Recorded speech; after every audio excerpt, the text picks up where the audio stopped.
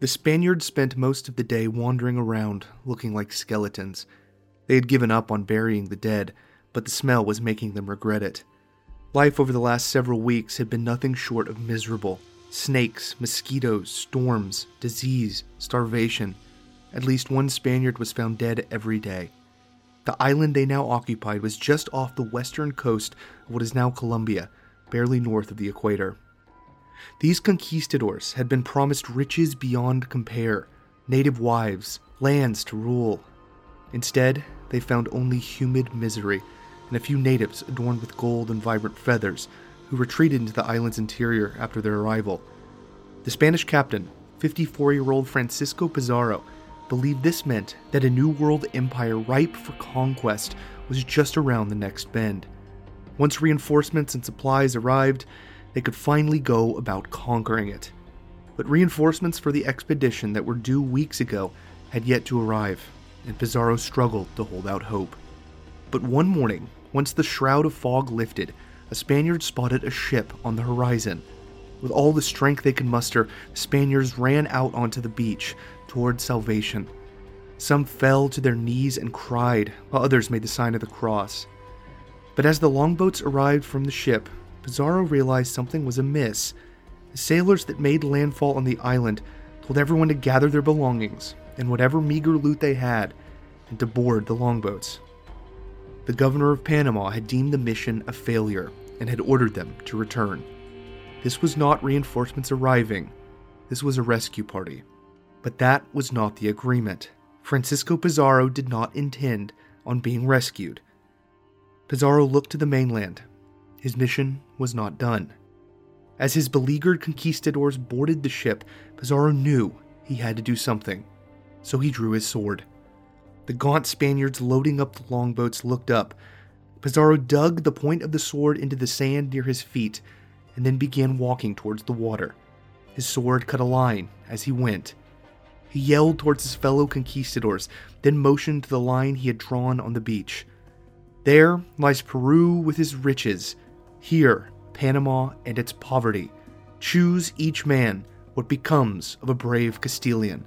For my part, I go south. He stepped over the line in the sand. The conquistadors talked amongst themselves, weighing their options. Most scoffed at Pizarro's audacity and continued to load up the ships. But a few couldn't let themselves leave, couldn't admit that the entire expedition had all been for nothing. One by one, men crossed the line to join Pizarro, who greeted each with a solemn nod. However, the vast majority of the exhausted would-be conquistadors went with the rescue party. Before they left, the group dropped off a few crates of supplies so that the men who stayed behind weren't completely doomed. In the end, only 13 men crossed that line Pizarro had drawn in the sand. Those who did would later be known as the famous 13, and most would go on to become some of the richest men in the empire. The ones who sailed back to Panama sailed off the pages of history. Pizarro looked to the loyal men who had chosen to stay, then to the mainland. He gave the orders to start building a boat. My name is Jake Barton. Welcome to Historium. This is episode 67, The Andean Gambit.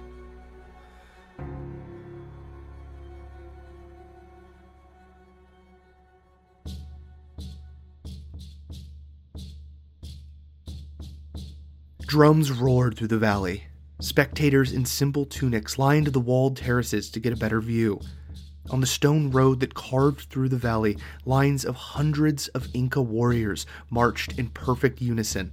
They carried ceremonial copper axes, and their armor was adorned in feathers and beads. The procession stretched for miles, filled with regiments of the Imperial Inca army, slingers, spearmen, shield bearers. After them came the dancers, performing their well-rehearsed ritual dances, honoring the bright sun overhead. Amongst the dancers sat Inca nobility, clad in bright clothes adorned with gemstones and pearls, carried by servants on long platforms called litters. These regional chiefs were followed by Inca standard bearers that flew the imperial battle flag. Emblazoned on the fabric was the symbol of the Inca Empire, two snakes devouring opposing sides of a rainbow. What followed was what every eager citizen had come to see. Surrounded by his personal retinue of elite Inca infantry sat the Sapa Inca, literal son of the sun. This deified god emperor sat on a golden throne on an enormous litter carried by royal servants dressed in bright blue armor. A plume of rainbow feathers erupted from the throne. Sapa Inca wore countless pieces of the finest jewelry crafted by the best artisans in the empire. Behind him, the procession of thousands of slingers, dancers, and warriors continued for miles. Musicians blew on conch shell horns that could barely be heard over the roar of the crowd. Worshippers chanted praises that echoed through the river valley. Inca farmers cried out with joy as tears welled up in their eyes when they gazed upon the Sapa Inca himself. Some citizens collapsed to the ground from the enormity of it all. The Sapa Inca and his legions marched onward towards the imperial capital, the cloud city of Cuzco, nestled high in the Andes. The rumble of the screaming Inca populace viewing the victory procession shook the earth as it went. Francisco Pizarro was born in an arid landlocked province in Spain sometime in the 1470s. His birth was illegitimate. His father was a successful infantry colonel during Spain's campaign in Italy. His battlefield prowess earned him the nickname the Roman. His mother was a servant of low means.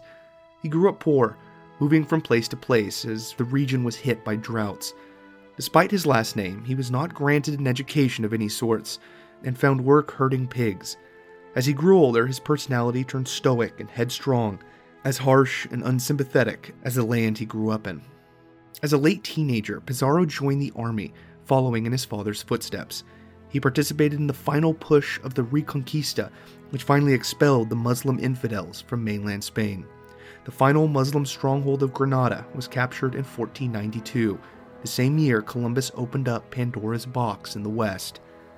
In the military, Pizarro was always struck by the medieval tales of gallant knights defeating monsters told in the few books passed around by his fellow soldiers. In the mid-1500s, Christopher Columbus wrote a letter detailing his voyages, which was published soon thereafter. It became a runaway bestseller overnight, and Pizarro relished in the details of a virgin wilderness filled with wonders impossible for a poor Spaniard to even imagine. In 1504, Pizarro's second cousin, Hernan Cortez, set sail for the New World. Pizarro soon became enthralled with the possibility of joining him. The New World was an uncharted wilderness of wonders and terrors, and was perhaps his only chance of making a name for himself. Pizarro worked as a mercenary and a sailor for a few years, until he had saved up enough money for a journey to Spain's new colonies in the Caribbean. He started off as a bodyguard for the governor of Hispaniola, but quickly he volunteered for dangerous expeditions and made a name for himself as a daring conquistador. On these early voyages, Pizarro fought and traded with dozens of native tribes in the Caribbean and Central America. He learned valuable lessons about diplomacy, navigation, and brutality, essential skills for any conquistador. Between these expeditions, Pizarro made a small fortune buying and selling slaves and running a plantation in the colonies. In 1514, Pizarro accompanied Vasco Núñez de Balboa on an expedition to find what some native tribes called the South Sea. They ventured across the Isthmus of Panama through jungles, marshes, and mountains until finally arriving at a beautiful blue expanse of water.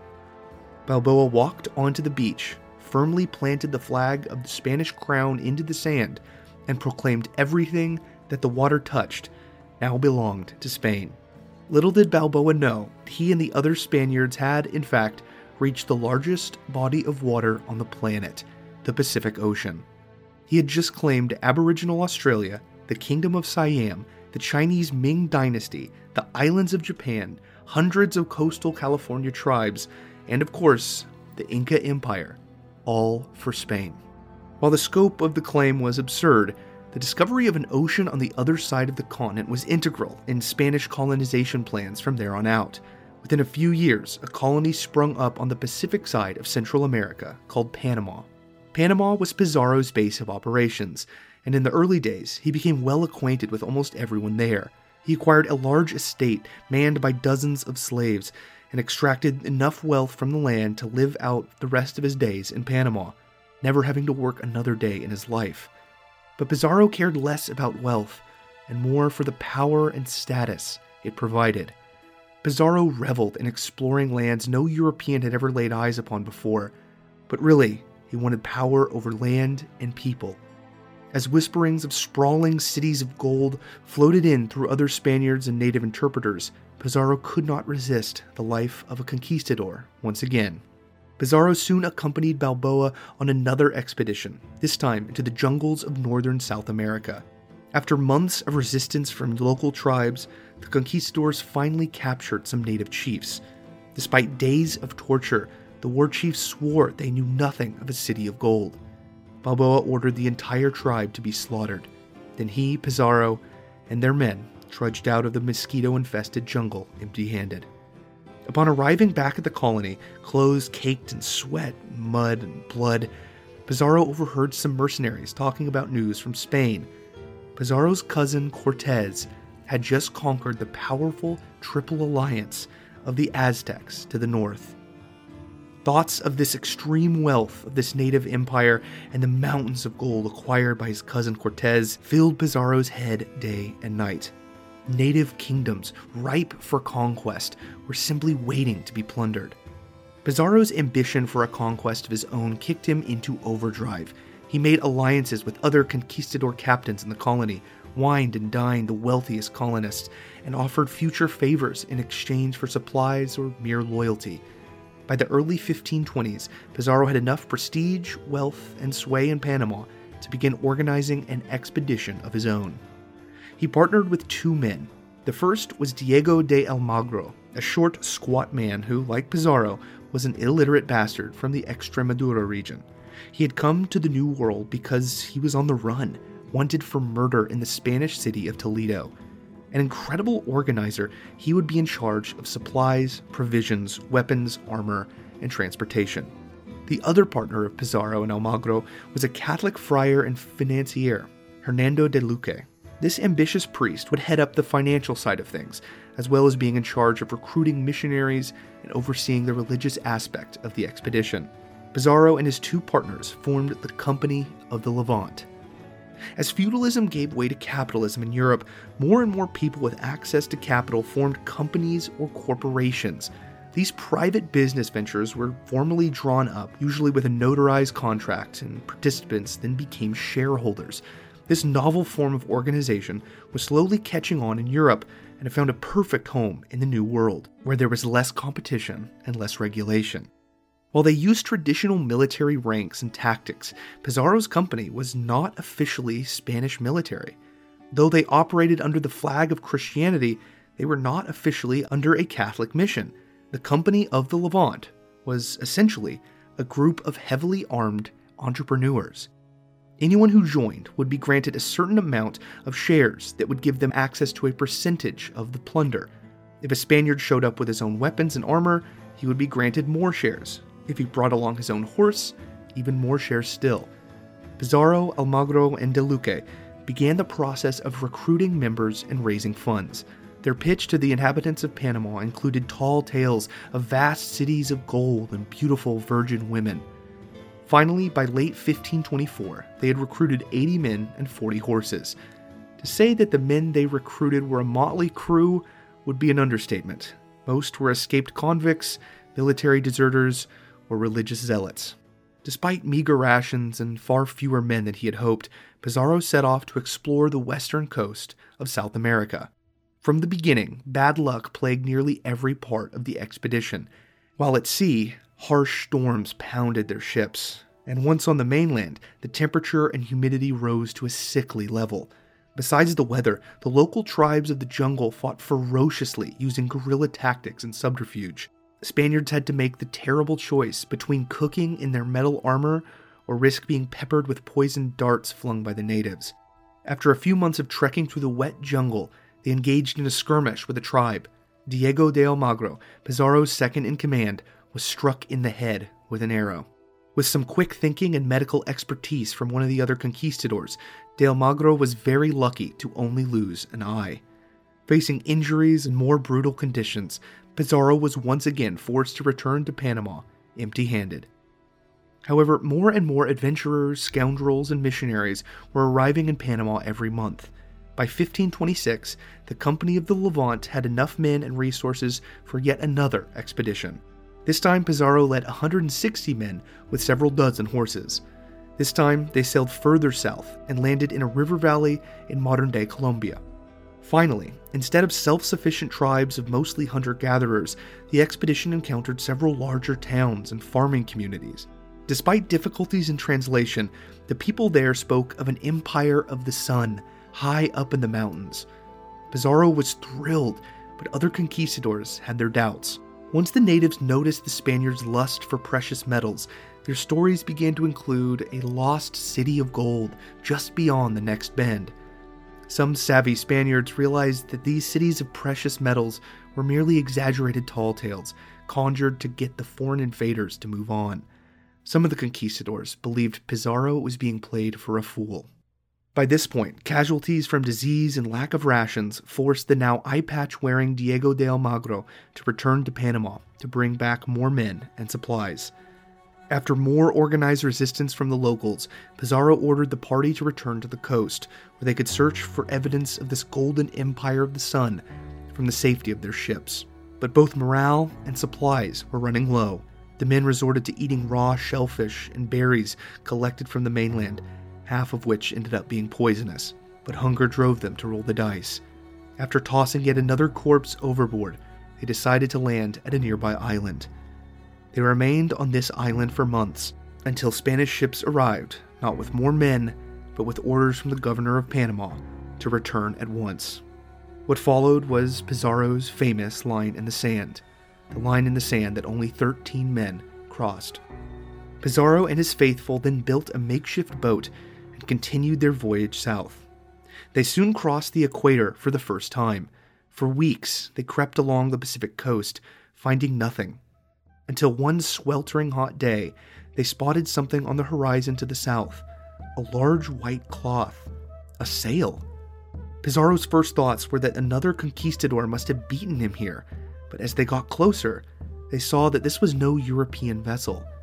What floated before them was a massive balsa wood raft, outfitted with a towering sail and a crew of over 20, all diligently going about their tasks of fishing and adjusting the rigging. The native sailors soon noticed the Spaniards' craft, and both sides slowly approached each other. Some of the Spaniards donned their armor. As the two crafts veered ever closer to one another, questions swirled in Pizarro's head. Who were these native sailors? Would they be friendly or hostile? Did they have gold? Were they a part of a city-state or a greater empire?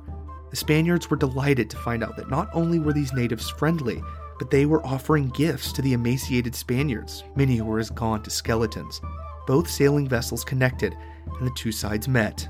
The natives wore beautiful clothes, intricately embroidered with colorful images of animals and flowers. They provided the Spaniards with large clay jugs of clean water and dried llama meat, which, to the Spaniards, tasted something akin to lamb.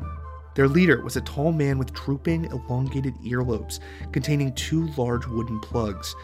He was also wearing all kinds of gold and silver jewelry. From another jug, this leader began pouring a different drink into various cups, calling it chicha. After a few drinks, the Spaniards gleefully realized it to be some sort of alcohol. Pizarro could not believe his luck. By this point, Francisco Pizarro, who had perfected the art of capturing, torturing, and killing natives, made sure to conceal his true motivations. He knew diplomacy was his best option. He offered up a few of their own supplies for an exchange. He traded a male and female pig, a few chickens and a rooster, and 1 iron axe. In return, the natives offered gold, fine linen cloth, and several jugs of water and chicha. Pizarro then asked to accompany the raft when it returned to the city where they were from. The kind chief accepted. As they made their way south, the chief examined every item the Spaniards had, all while tying various knots on several colorful strings. As they approached the city, the Spaniards nearly fell out of the boat in amazement. In front of them was a sprawling port city. Hundreds of rafts and sailing vessels skirted about the harbor. Enormous stone buildings and what looked to be some sort of temple rose stories above the rest of the city. As they got closer, the native leader did his best through rough hand gestures to reveal information about this place. Pizarro and his scribe listened intently as the rest of the Spaniards stared slack-jawed at the wondrous city before them. The chief indicated that the city's name was Tumbes and was part of a greater kingdom called the Inca. The capital was somewhere high in the mountains. Their leader had been Sapa Inca Huayna Capac, who apparently was some form of deity. The illiterate Spaniard did his best to understand. That king had just died, and there were several claimants to the throne. Pizarro nearly grinned. He could not have arrived at a more opportune time. By this point, they had reached one of the docks in the harbor.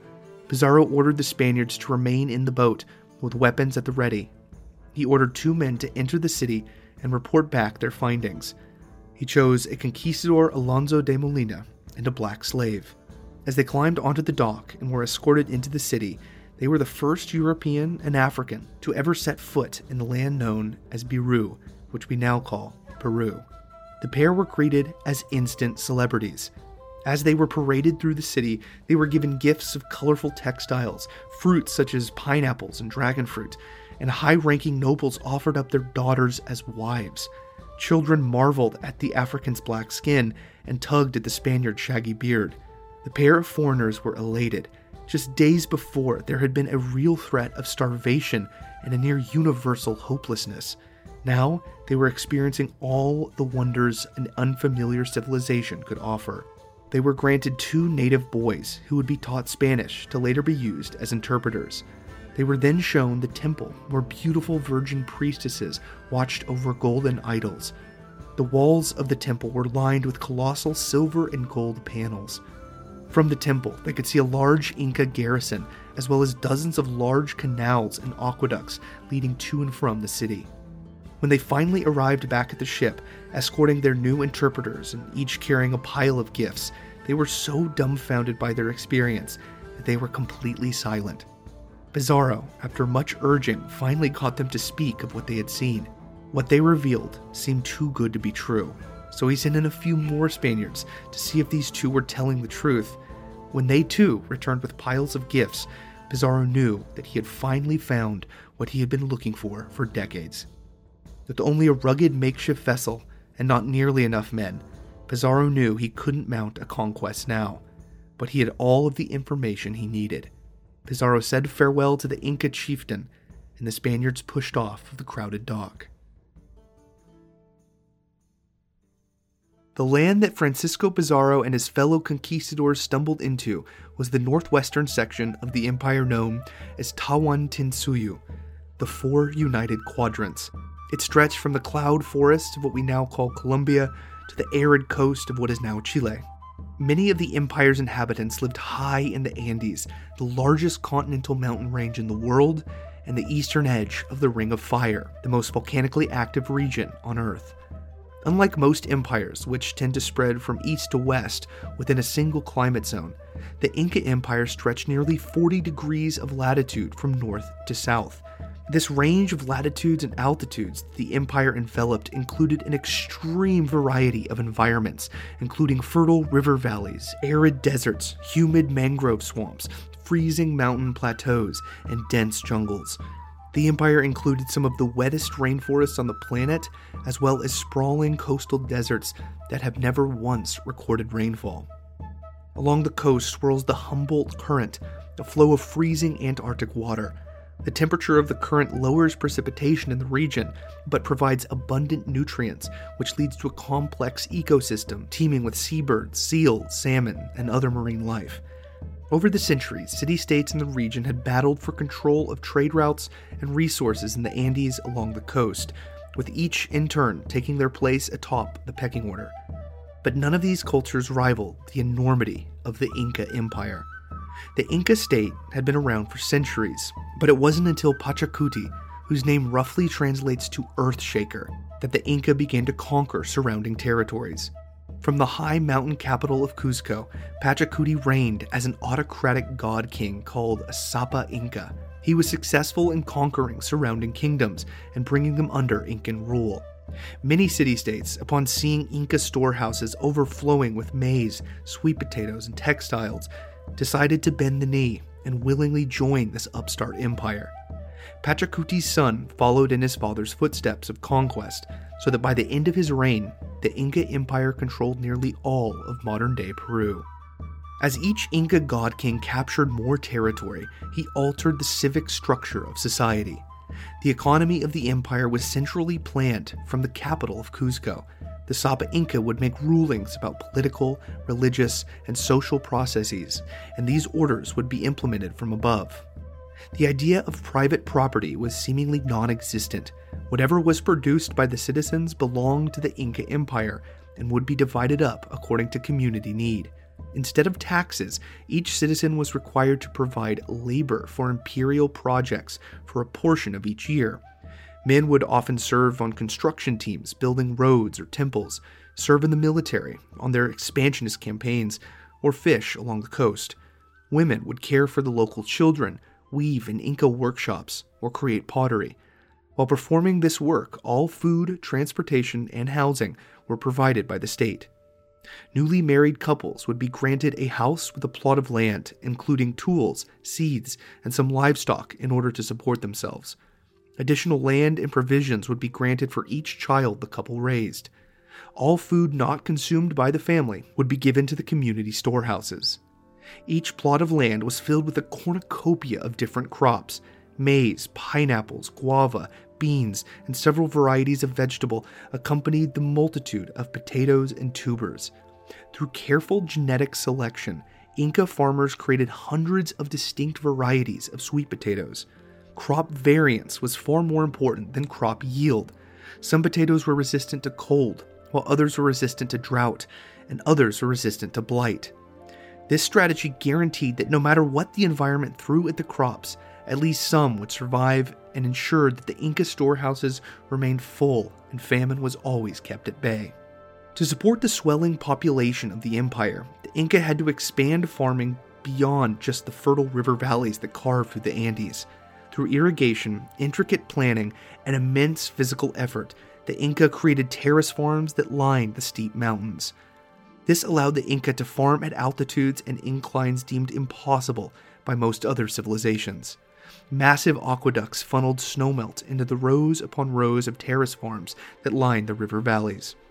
In addition to farming, the empire used their growing labor force for stoneworking, mining, construction, fishing, and diving for shellfish and pearls. These industries would provide raw materials that the Inca state would then transport to provinces or projects that needed them most. Amazingly, all of this organization was done without a written language. Instead, all communication was done through quipus, a band of multicolored knotted strings. The colors and knots and their corresponding locations each convey different meanings. Today, little is known about the specifics of what the quipu communicated, but it was instrumental in the lightning-fast communication the Inca enjoyed. Travel through the empire was done on roads created by the Inca laborers. Using the roads, in addition to tunnels and huge woven vine bridges, the Inca government connected every settlement and community into an intricate web. Along the roads were way stations manned by quipu runners. They were spaced apart the exact distance a runner could travel in a single day. This lightning-fast relay system of quipu transportation allowed news from any corner of the empire to be known to everyone else in the Inca hierarchy within just weeks. Another invention often deemed essential to civilizations was strangely absent from South America: the wheel.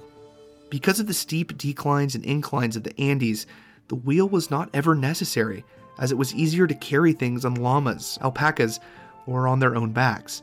Most Inca laborers had exceptionally strong legs from the inclines they dealt with every day. Slowly, the web of Inca roads, tunnels, and bridges connected every single city to one another, and under the Inca, trade prospered. People and their llamas laden with supplies exchanged goods across the empire. Pearls and dried fish flowed in from the coast. Gold, silver, and gemstones poured out of the mines in the mountains. Rainbow macaw feathers and coca leaves made their way west out of the Amazon basin. Instead of using brick and mortar, the Inca constructed their buildings with enormous stone slabs, intricately carved to create interlocking pieces. These blocks were designed to fit tight to one another, but still allow enough shifting to be resistant to a common occurrence in the Andes: earthquakes. Later explorers believed that the placement of these gargantuan stone blocks would have been impossible for humans, and assumed that they had been placed there by giants. But with their abundance of labor, Inca building projects could literally move mountains with ease. Religiously, the Inca did what many other successful empires did. With each conquest of a city-state, the Inca would absorb the local gods into their pantheon of deities. However, all of these gods would always rank lower than the original patron deity of Cuzco, Inti, the mighty sun god. Temples worshipping Inti and glorifying the sun were built across the Inca Empire. Gold was often used in their construction and decoration. The Inca believed that gold was the sweat of the sun and that silver was the tears of the moon. The founder of Cusco and the first Sapa Inca was Manco Capac, who is regarded as the literal son of the sun. Each Sapa Inca that followed was therefore a grandson of the sun and exerted complete and total authority over every single citizen in the empire. Strict formalities governed every part of the god emperor's routine. He would never walk in public, instead being carried around on a gilded throne on a litter carried by royal servants. Everything the Sapa Inca ever touched, including utensils, plates, bedding, plucked hairs, and even collected feces, would be gathered up and ritually destroyed by fire each and every year. This was to ensure no lesser person could ever profane the Inca's possession with their touch. Since the Sapa Inca was regarded as immortal, no Inca ruler ever truly died in the eyes of their subjects. Instead, they would be mummified and treated as though they were still alive. They would continue to be carried around on their litter and reside in the same palace they lived in during their life. They would retain all of their possessions and all of their servants. Most Inca rulers would marry their sisters to ensure the purity of the bloodline. This sister wife was called a Coya and had some power over religious ceremonies and domestic issues. However, in addition to this sister wife empress, the Sapa Inca could marry anyone else he wished.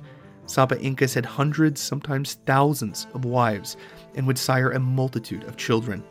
Despite the strict son of the sun imagery, there was no strict royal line of succession. The Sapa Inca would choose from all of his children who would be his next heir. The next Sapa Inca would not inherit the wealth of his father, since all of that wealth would continue to be owned by the mummy who was, for all intents and purposes, still alive in the eyes of the Inca. Because of this, each successive Sapa Inca would have to be somewhat self-made, with conquests, projects, and funding for their lavish lifestyle to claim the throne. A crude political Darwinism took place during the passing of a Sapa Inca, with each son vying for his father's title. Intense palace politics and sons consolidating their power often resulted in conflict and sometimes full-fledged civil wars. However, this was seen as a good thing for most Inca citizens. As long as the fighting didn't get too out of hand, the resulting victor of the succession conflict would surely be the most capable ruler, and would then be formally granted the title of Sapa Inca, Son of the Sun. By the year 1520, the current Sapa Inca was Huayna Capac, who ruled over the current largest empire by landmass on Earth, with a population over 10 million strong. Sapa Inca Huayna Capac was in the middle of conquering several tribes in the rainforest at the northern border in modern-day Colombia. The fighting had been intense. These tribes were not part of an agricultural city-state and had no interest in joining an empire. Guerrilla fighting using ambushes and poison-tipped arrows stalled the conquest for years. But eventually, the Sapa Inca brought the bulk of the entire Inca military to the city of Quito, the regional capital of the empire's northern portion. With overwhelming brute force, Huayna Capac's troops advanced into the jungle. Their soldiers wielded spiked clubs, copper axes, slings, and short bows, and wore brilliant cloaks of feathers, gleaming silver breastplates, and carved wooden masks of snarling animals. Casualties were high, but the flood of well-organized Inca armies eventually overtook the northern tribes and secured the jungle as a new Inca province. For the next few years, Huayna Capac stayed in the city of Quito, content to oversee the settlement of Inca colonies from there. The Inca found that he preferred the mild weather in the equatorial highlands more than the harsh alpine climate of the imperial capital of Cusco. But soon, Imperial scouts and envoys reported absolute chaos to the north. Epidemics of deadly disease spread like wildfire, and sightings of massive sailing vessels like floating cities were arriving from across the sea. By 1524, servants, courtiers, and other palace officials in Quito, one by one, fell ill. This strange disease, or combination of diseases, ravaged the city. No one was safe, including the Sapa Inca himself. Huayna Capac had an uncontrollable fever. He locked himself in the palace with only a few court officials. For weeks, his condition worsened. A fever-induced madness caused the Inca ruler to wander about his palace, continually screaming about the end of the world. In a fugue state, with splitting sores opening all over his body, Huayna Capac knew his time on this earth was limited, and knew he had to choose a successor. For his heir, he chose a very young son named Ninan Koyusi. This proved to be an ill-fated choice, as this young son came down with the same disease that had befell his father.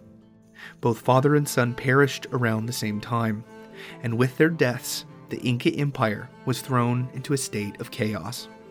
Despite the political and pandemic-related problems plaguing their empire, several Inca nobles gathered and picked the man who was widely regarded as Huayna Capac's second choice, Huascar, to be granted the title of the Son of the Sun. Huascar immediately summoned anyone with even the slightest claim on his title of Sapa Inca, brothers, cousins, half-brothers, to the palace in Cusco, where he had them executed. One by one, anyone with royal blood was arrested and killed. Only a few claimants were spared, including a fellow son of Huayna Capac, Atahualpa. He barely escaped from the capital with his life, but managed to retreat to the northern capital of Quito, where the huge Inca army still resided, paralyzed by lack of orders. Huascar had more territory and solid control over the imperial capital, but Atahualpa was clever, and he managed to persuade the Inca generals to side with him, which gave him command over thousands of the empire's most well-trained and battle-tested soldiers.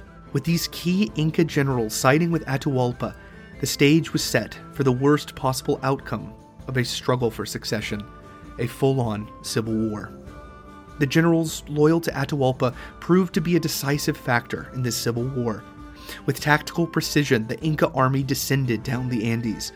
Some cities surrendered immediately, others went under siege before falling. Atahualpa had all the leaders who had chosen his brother Huascar publicly executed. All the while, both sides lost far more troops to disease than to battle. Amongst the chaos of this bloody civil war, Atahualpa received news from the coast. Sightings of a small group of pale men clad in silver. They rode atop strange beasts and had the ability to shoot lightning from sticks they carried. These foreign, hairy-faced people had just arrived at the port city of Tumbes. Pizarro drank from the lukewarm chicha beer, then sat the jug in his lap to admire the craftsmanship. Looking at the rest of the gifts obtained from the Inca, he couldn't help but smile, a crack of joy from his stoic demeanor. These gifts from a wealthy empire validated and justified every decision he had made to get here.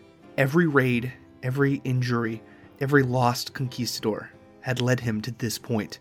Surely God had ordained this since creation. All he had to do was follow his path. The conquistadors with Pizarro, finally with full bellies, sailed north along the coast of South America. The Humboldt Current sped them along as they made their way back to Panama.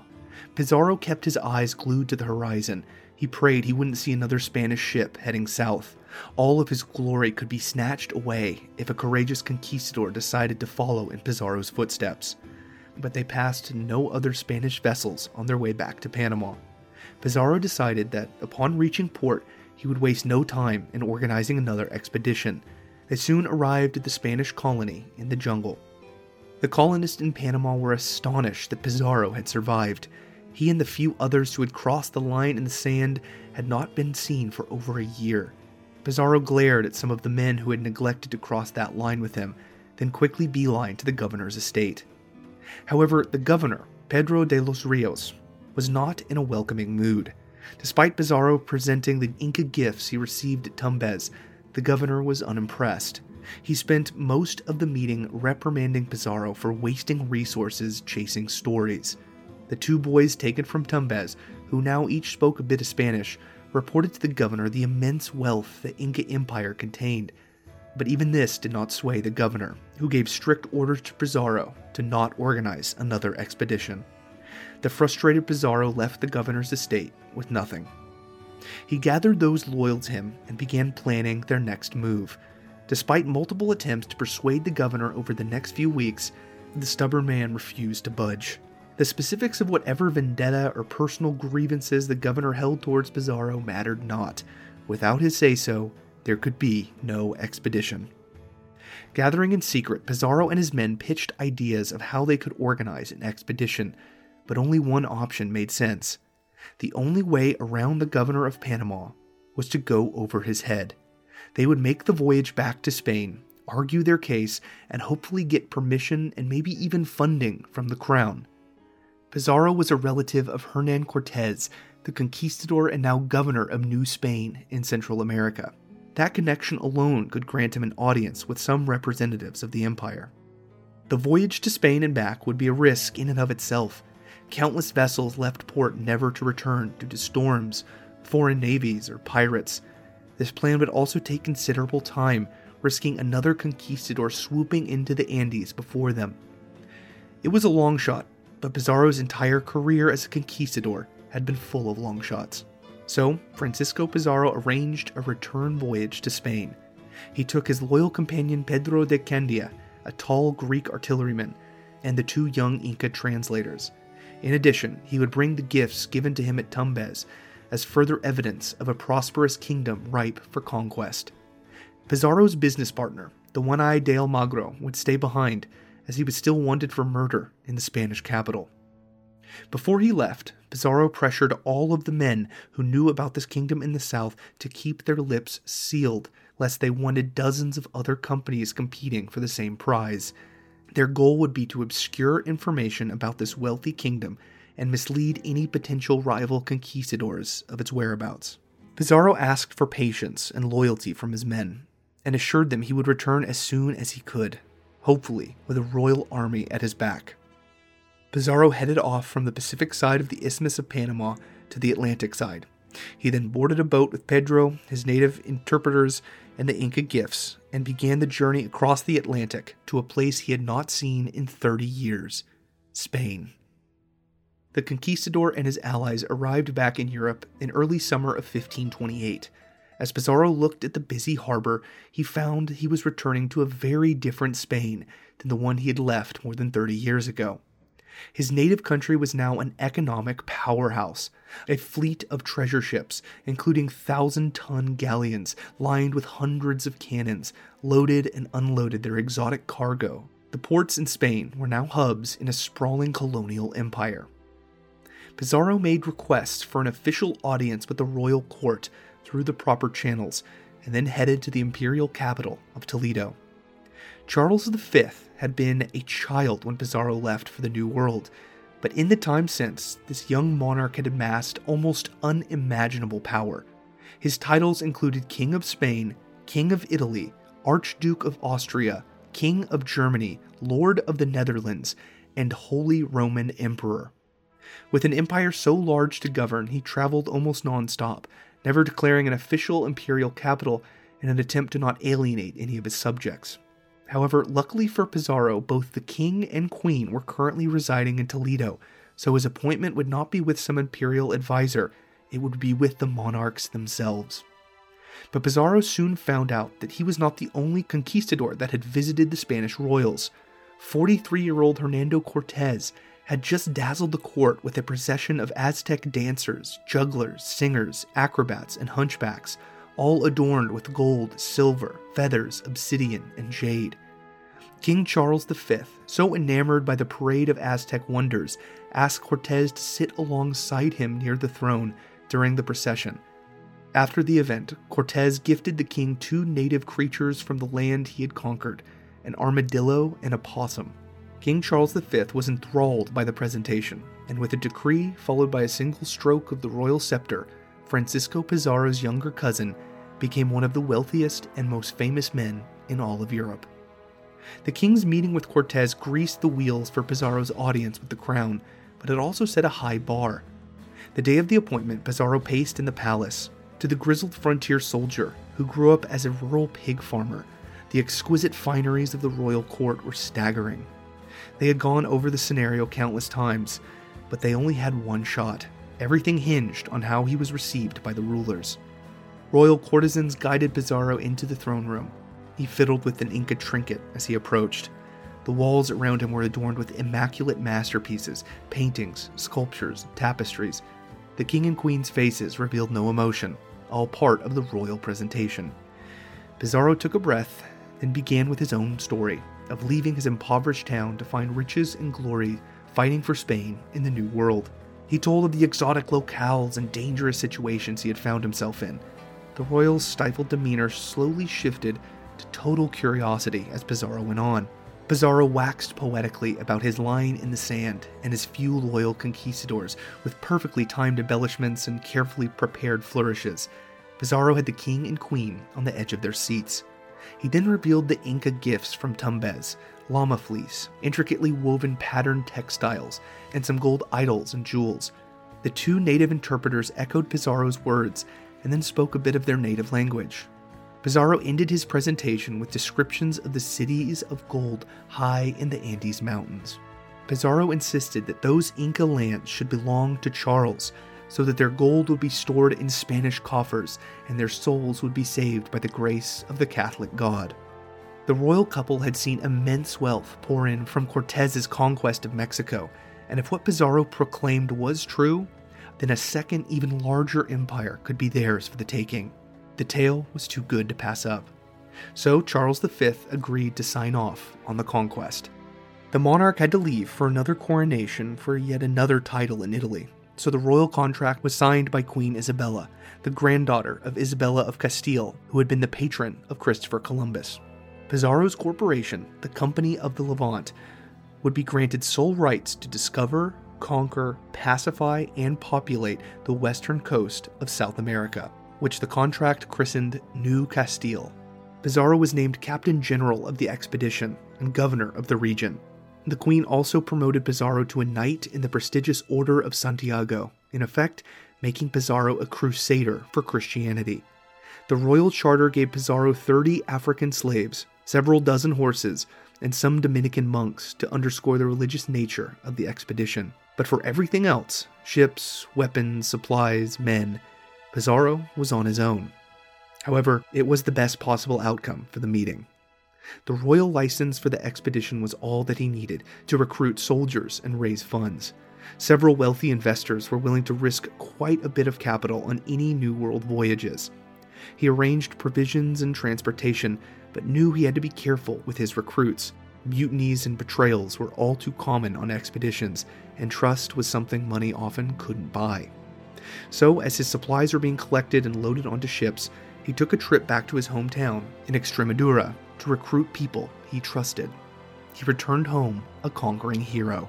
His old friends and extended family gathered around to hear of the wonders of the New World. Pizarro ended his stories with a proposition: sell your belongings and join me on an adventure of a lifetime and help me conquer cities of gold. Pizarro's younger family members were practically crawling over each other to accept his offer. This dry land of thin crops was filled with young men willing to risk it all for a better life. He left his hometown with 4 of his half-brothers, 29-year-old Hernando, 18-year-old Juan, 17-year-old Gonzalo, and 16-year-old Francisco Martin. It would take years to collect the supplies, buy weapons and artillery, board the ships, sail back across the Atlantic, buy more supplies in the Caribbean, land in Central America, cross the Isthmus, and arrive in the colony of Panama. But in 1530, Pizarro and his men were officially ready to begin the expedition. They had 180 men and 62 horses, several light cannons, dozens of muskets, and crates of supplies. Pizarro's third and final expedition left Panama on December 27, 1530.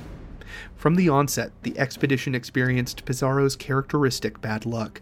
Harsh storms battered the ships, and a strong headwind swirling up the Pacific coast slowed their voyage to a crawl. but finally Pizarro's navigator relayed that they were almost to the city of Tumbez. However, as they approached, something was amiss. No great boats patrolled the harbor. In fact, they saw no signs of life at all. As they approached the docks they had visited years before, they saw Tumbez lay in ruins. As they made landfall, they saw several natives amongst the rubble, survivors that had lived in the few buildings that remained standing. The native interpreters who Pizarro had taken from Tumbez all those years before quietly wept as they saw their city in ruins. With Pizarro's urging, they asked the survivors what had happened. Slowly, the party of conquistadors began to piece together the story. The Sapa Inca who had last been in charge had died of a strange disease. 2 of his sons fought in a vicious power struggle for their father's title. Tumbez had taken the side of Huascar, who had proved to be the wrong choice. Atahualpa's elite forces put the city under siege, and once the defenses failed, ransacked most of the buildings. They left it in ruins as a warning to all who would defy Atahualpa's rule. The disease that had killed Atahualpa's father had also swept through the empire and killed hundreds of thousands of people. Pizarro and his forces unloaded their supplies and made a base camp in the ghost town of Tumbez. Spanish scouts took to the countryside, and interpreters tried to get as much information as they could. However, these surviving chiefs knew very little about the politics of the ongoing civil war, and clammed up when pressed harder. One of the chiefs called the 2 interpreters traitors to their people and refused to answer any more questions. Pizarro responded by having the leaders tortured for more information, then executed. Many of the Inca survivors fled into the mountains. Pizarro was distraught. Along the voyage, the Captain General had told countless stories of the wondrous port city of Tumbez. He knew the bulk of his forces would not be loyal long unless he delivered results.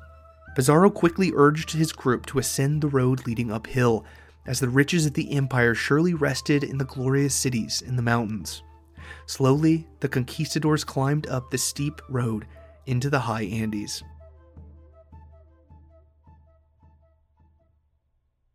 Atahualpa sat atop his ornate litter as he was carried along the mountain road.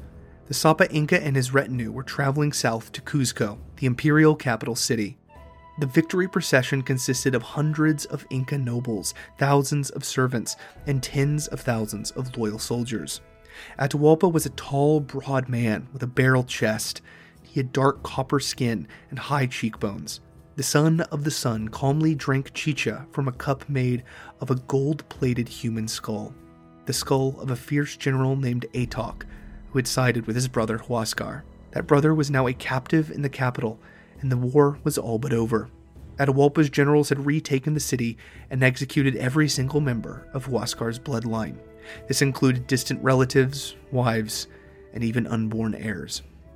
Before returning to the capital city, Atahualpa decided to stop and stay at a nearby hot spring. He would rest, fast, and then prepare for the task of reconstructing his empire after the Civil War.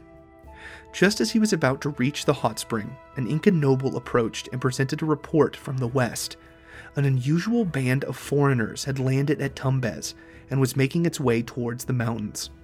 While incursions like this happened all the time, this report contained all sorts of strange information.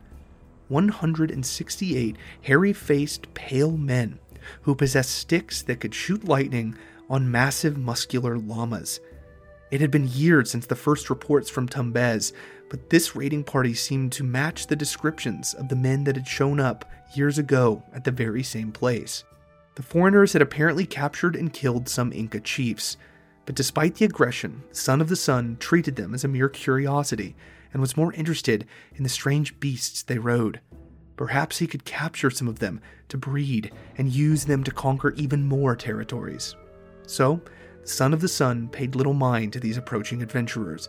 He did not send a force to meet them, and instead would allow them to come to him.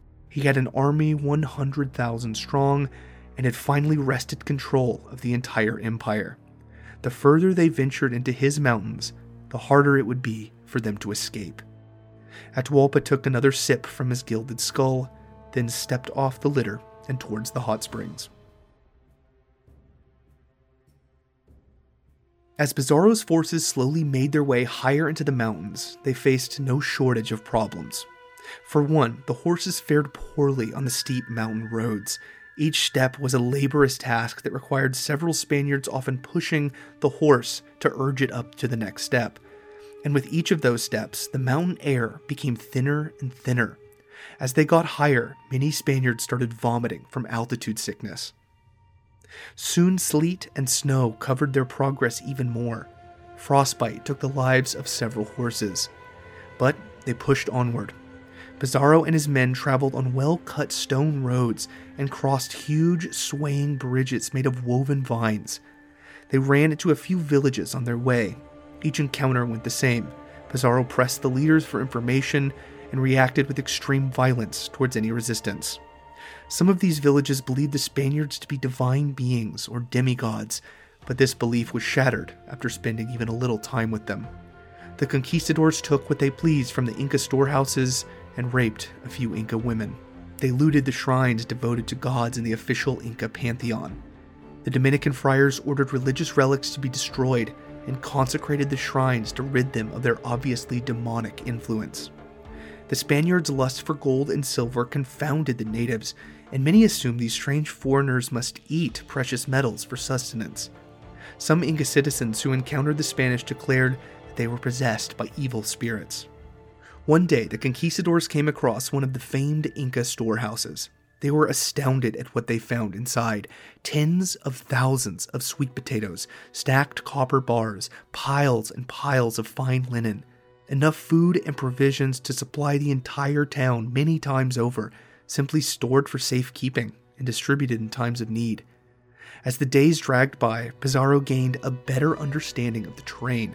With the help of his interpreters and occasional bouts of torture, he was able to create a rough map of the area and did his best to ascertain the location of the royal city and the size of the armies guarding it. One day, out of the blue, an Inca messenger in noble regalia approached Pizarro's camp from the south. He stated that the leader of this land, the Son of the Sun, had invited Pizarro to a nearby town where they could formally meet. He was stationed at a hot spring nearby with his armies. Pizarro accepted. As the news spread throughout the camp, the conquistadors felt a flood of conflicting emotions. They were joyful to be so close to their goal, but terrified to be so deep in the mountains, surrounded by an imperial army of indeterminate size. Most were poor and illiterate, and all were over 5,000 miles from home. Pizarro pressed his men forward, assuring them that they would be rich as kings within the month. After a few days' march, they crossed over a mountain ridge. Below them, in a green valley, sat the small town of Cajamarca. The careful handiwork of the Inca stonemasons was on full display. A stone temple rose from the center of the city at the head of a wide open plaza. Drainage canals and roads cut through the surrounding thatched roof houses that expanded out from the wide open central square. The town was almost completely abandoned. Disease had ravaged the city, and the remaining population had been forcibly evacuated during the war. Another emissary from the Sapa Inca told Pizarro and his captains that Atahualpa would be arriving soon. Pizarro ordered his men to enter the city and make camp there. The Spaniards found plenty of uninhabited houses, and many of the skittish Inca survivors fled upon seeing these strange men arrive. As the conquistadors made camp, they saw an Inca procession approach in the far distance. Some donned their armor and took positions. Pizarro evaluated the defensive positions in the city. Large walls made of well-cut stone surrounded the wide open central square. The square only had 2 entrances and was flanked on both sides by thin gallery buildings with windows looking into the plaza. It was a perfect defensible position, and it was also a perfect place to spring a trap. Conquering this native empire would require cunning and reckless bravery. Hernan Cortez had seized the Aztec king in a swift move of reckless daring. Pizarro intended to do the same. As the sun set, the Inca procession began to make camp far outside the city. Pizarro ordered his men to take shifts watching for movement throughout the night.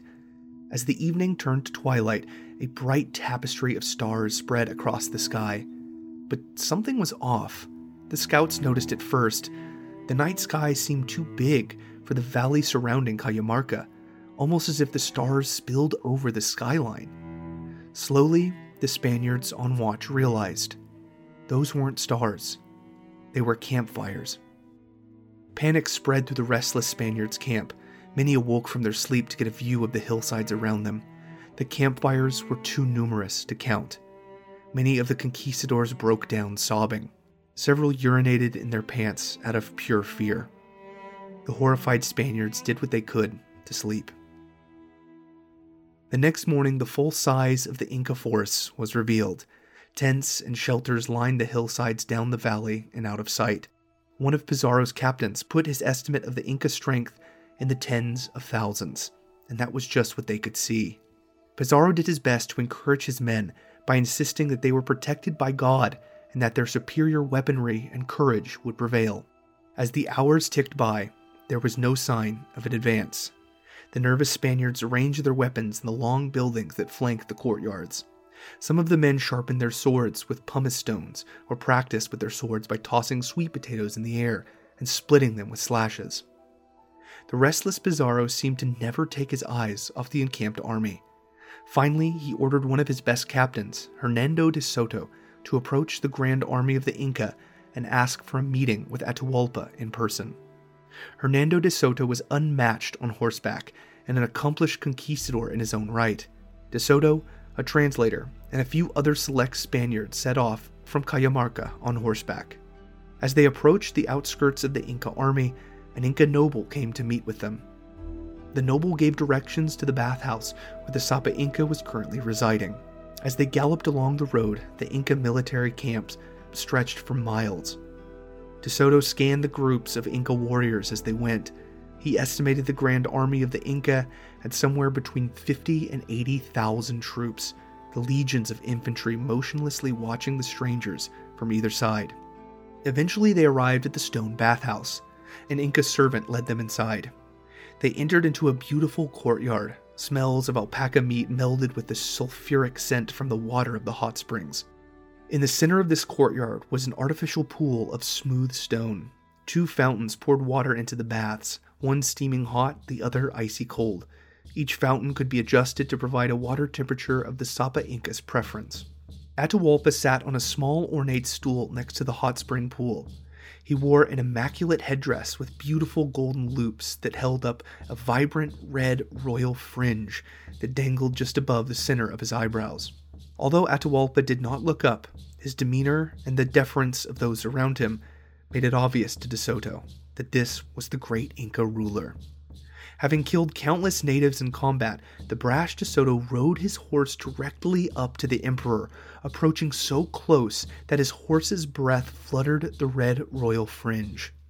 Atahualpa, confronted by a 1,000-pound animal he had never laid eyes upon before, ridden by a bearded man in gleaming armor who looked down upon him from almost 10 feet up in the air, didn't so much as flinch. De Soto launched into a prepared speech about God, the Holy Roman Emperor Charles V, divine laws, honor, the Apostles' Creed, and a governor named Francisco Pizarro. The translator struggled to keep up. Through the speech, the Sapa Inca merely gazed at the ground, never once looking up to meet the eyes of this foreigner. A painfully long silence followed the conclusion of the conquistador's speech, until one of the Inca chiefs in the courtyard informed De Soto that the Son of the Sun was on the last day of a ceremonial fast that included a temporary vow of silence. At this moment, the Sapa Inca finally looked up and replied to De Soto. His voice was deep and smooth, with the gravity of someone revered as a god. He mentioned that several of his provincial rulers had reported atrocities committed by De Soto's comrades, tales of slaughter and burning chiefs alive. De Soto knew it was all true, and astoundingly accurate for events that happened so far away, so recently. But he simply smiled and denied all of these claims. He insisted that the Governor-General Pizarro was fair and just, and that all of the Spaniards had merely acted in self-defense. Atahualpa's face remained motionless. Again, silence filled the courtyard. The Sapa Inca then mentioned a local rebellion by a provincial chief, one of the last who had allied with his now captured traitorous brother. He asked if the Spanish would join him in conquering that territory. De Soto responded with a boast. The emperor need not send any Inca warrior with them, he replied, for only 10 Spaniards on horseback could conquer any territory the Inca wished. Atahualpa smiled, then laughed. The other Inca lords in the courtyard nervously followed suit. It seemed the tension had subsided enough for Atahualpa to offer the Spaniards drinks. At first, they refused, fearing poison, but the Inca insisted. Finally, De Soto agreed, and they all drank some chicha corn beer from the pristine golden goblets. De Soto had keenly noticed that Atahualpa and many of the other Inca lords showed an intense interest in the Spaniards' horses. So, in a risky display in the courtyard of the bathhouse, De Soto pulled on the reins of his horse, and it reared up, whinnying as it stood up on its hind legs. Several Inca lords backed away in panic, spilling drinks on the bathhouse floor. Elite Inca bodyguards poured into the courtyard, ready to protect their leader. All the while, Atahualpa did not move a muscle. As De Soto spun his horse around, Atahualpa told him that he would meet with the Governor Pizarro the next day in the central square of Cajamarca. De Soto thanked the Sapa Inca and then exited the bathhouse. The sun started to set as the strange foreigners galloped away. Atahualpa then ordered every man who had flinched in the courtyard to be immediately executed for their cowardice. As the Sapa Inca retired to his chambers, he had made his decision. Tomorrow, he would enter Cajamarca, capture every Spaniard, kill most, and castrate the rest. He would then seize the magnificent mounts the strangers rode, and then have the empire's greatest llama breeders breed them in great numbers. And with his new army of cavalry, he would conquer the entire continent. De Soto arrived back at Cajamarca after sunset. Clouds rolled in, and a light rain fell on the valley. De Soto entered Pizarro's quarters to see all of the captains surrounding a crude map of the town. Pizarro motioned De Soto inside to get them all up to speed. After they were caught up, they started pitching ideas to Pizarro. The group was split. Some wanted to attempt a kidnapping of the Sapa Inca right as he arrived, akin to what Cortez had done with the Aztec. The maneuver would be bold, but risky. If at first they didn't succeed, they would be quickly overwhelmed by waves and waves of Inca warriors. Others wanted to follow up on De Soto's boast and volunteer to fight some of the Inca's battles until they had gained his trust. This way they could gather more information about the empire, and once they became close with Atahualpa, they could capture him at a later date. But this risked Atahualpa using the Spaniards as pawns, potentially losing some of the few men and horses they had. And while in the Sapa Inca's service, Atahualpa could seize their weapons at any point. Every proposal was fraught with danger. The light rain turned to a downpour. The problem was they did not know when Atahualpa would show up, and with how many troops. They estimated a few thousand of his soldiers could fit in the courtyard, but if those were the God King's elite palace guard, battle-hardened and armed to the teeth, the conquistadors stood no chance, even with superior armor and firepower. The captains looked to Pizarro, whose eyes darted back and forth in the firelight. He had no answers. The heavy rain turned to hail. Pizarro ordered his men to get some sleep. Tomorrow would be a long day, and perhaps the most important of each of their lives. One by one, the captains left the Governor-General's quarters. Once alone, Pizarro let loose a heavy sigh as the hail battered the thatched roof above him. He tried and failed to sleep. Early the next morning, the artillery captain, the giant Greek Pedro de Candia, began setting up the 4 cannons that they had brought with them on horseback. He also set up the muskets on their stands. He situated each of these firearms in the windows of the long buildings and faced them inwards towards the open plaza. The head priest of the expedition, a rotund Dominican friar named Vincent de Valverde, held a Catholic service attended by most of the conquistadors. The ragged Spaniards huddled around the priest, rubbing their hands together to ward off the cold of the alpine air. The friar proclaimed, "It is certain that whatever transpires today has been ordained by God. All has been arranged by his will." After the brief service, the men sharpened their swords and donned their armor. Some lingered behind to receive blessings from the friar and to ask for forgiveness for their sins. Pizarro did his best to cheer up the conquistadors and prevent the atmosphere from feeling like a funeral. The clouds from last night's hailstorm had cleared up, and soon sunlight crawled across the valley floor, illuminating the town. The Spaniards then surrounded the walls of the courtyard, waiting for orders from Pizarro. They situated themselves in the long buildings, near the few windows and doors. The cavalry were stationed behind one of the only 2 exits. From the vantage point of the 600 by 600 foot plaza, none of the Spaniards were visible, save for a few musket and cannon barrels. Pizarro decided to trust his instincts and told his men that he would make the decision to negotiate, attack, be friendly, or flee as the situation unfolded. This did little to ease the conquistadors' nerves. As the hours ticked by, the Spaniards shuffled nervously in their armor. The scouts on the edge of town saw no movement from the Inca forces. By noon, still nothing. Pizarro weighed his options. He could send a horseman forward to ask what the delay was, but decided against it. The hours dragged by. In the early afternoon, a Spanish scout ran back from the outskirts of the city. The message was relayed through the hiding Spaniards back to Pizarro. "They're coming." Pizarro's captains quickly ran from position to position, readying the waiting conquistadors. The Incan forces poured out of their camps and assembled into two perfect formations, which advanced in parallel along either side of the stone road to Cajamarca.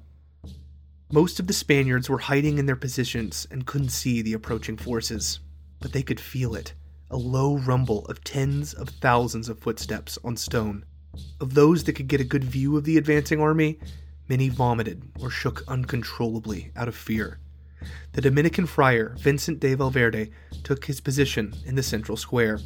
He clutched his cross and Bible, muttering prayers under his breath.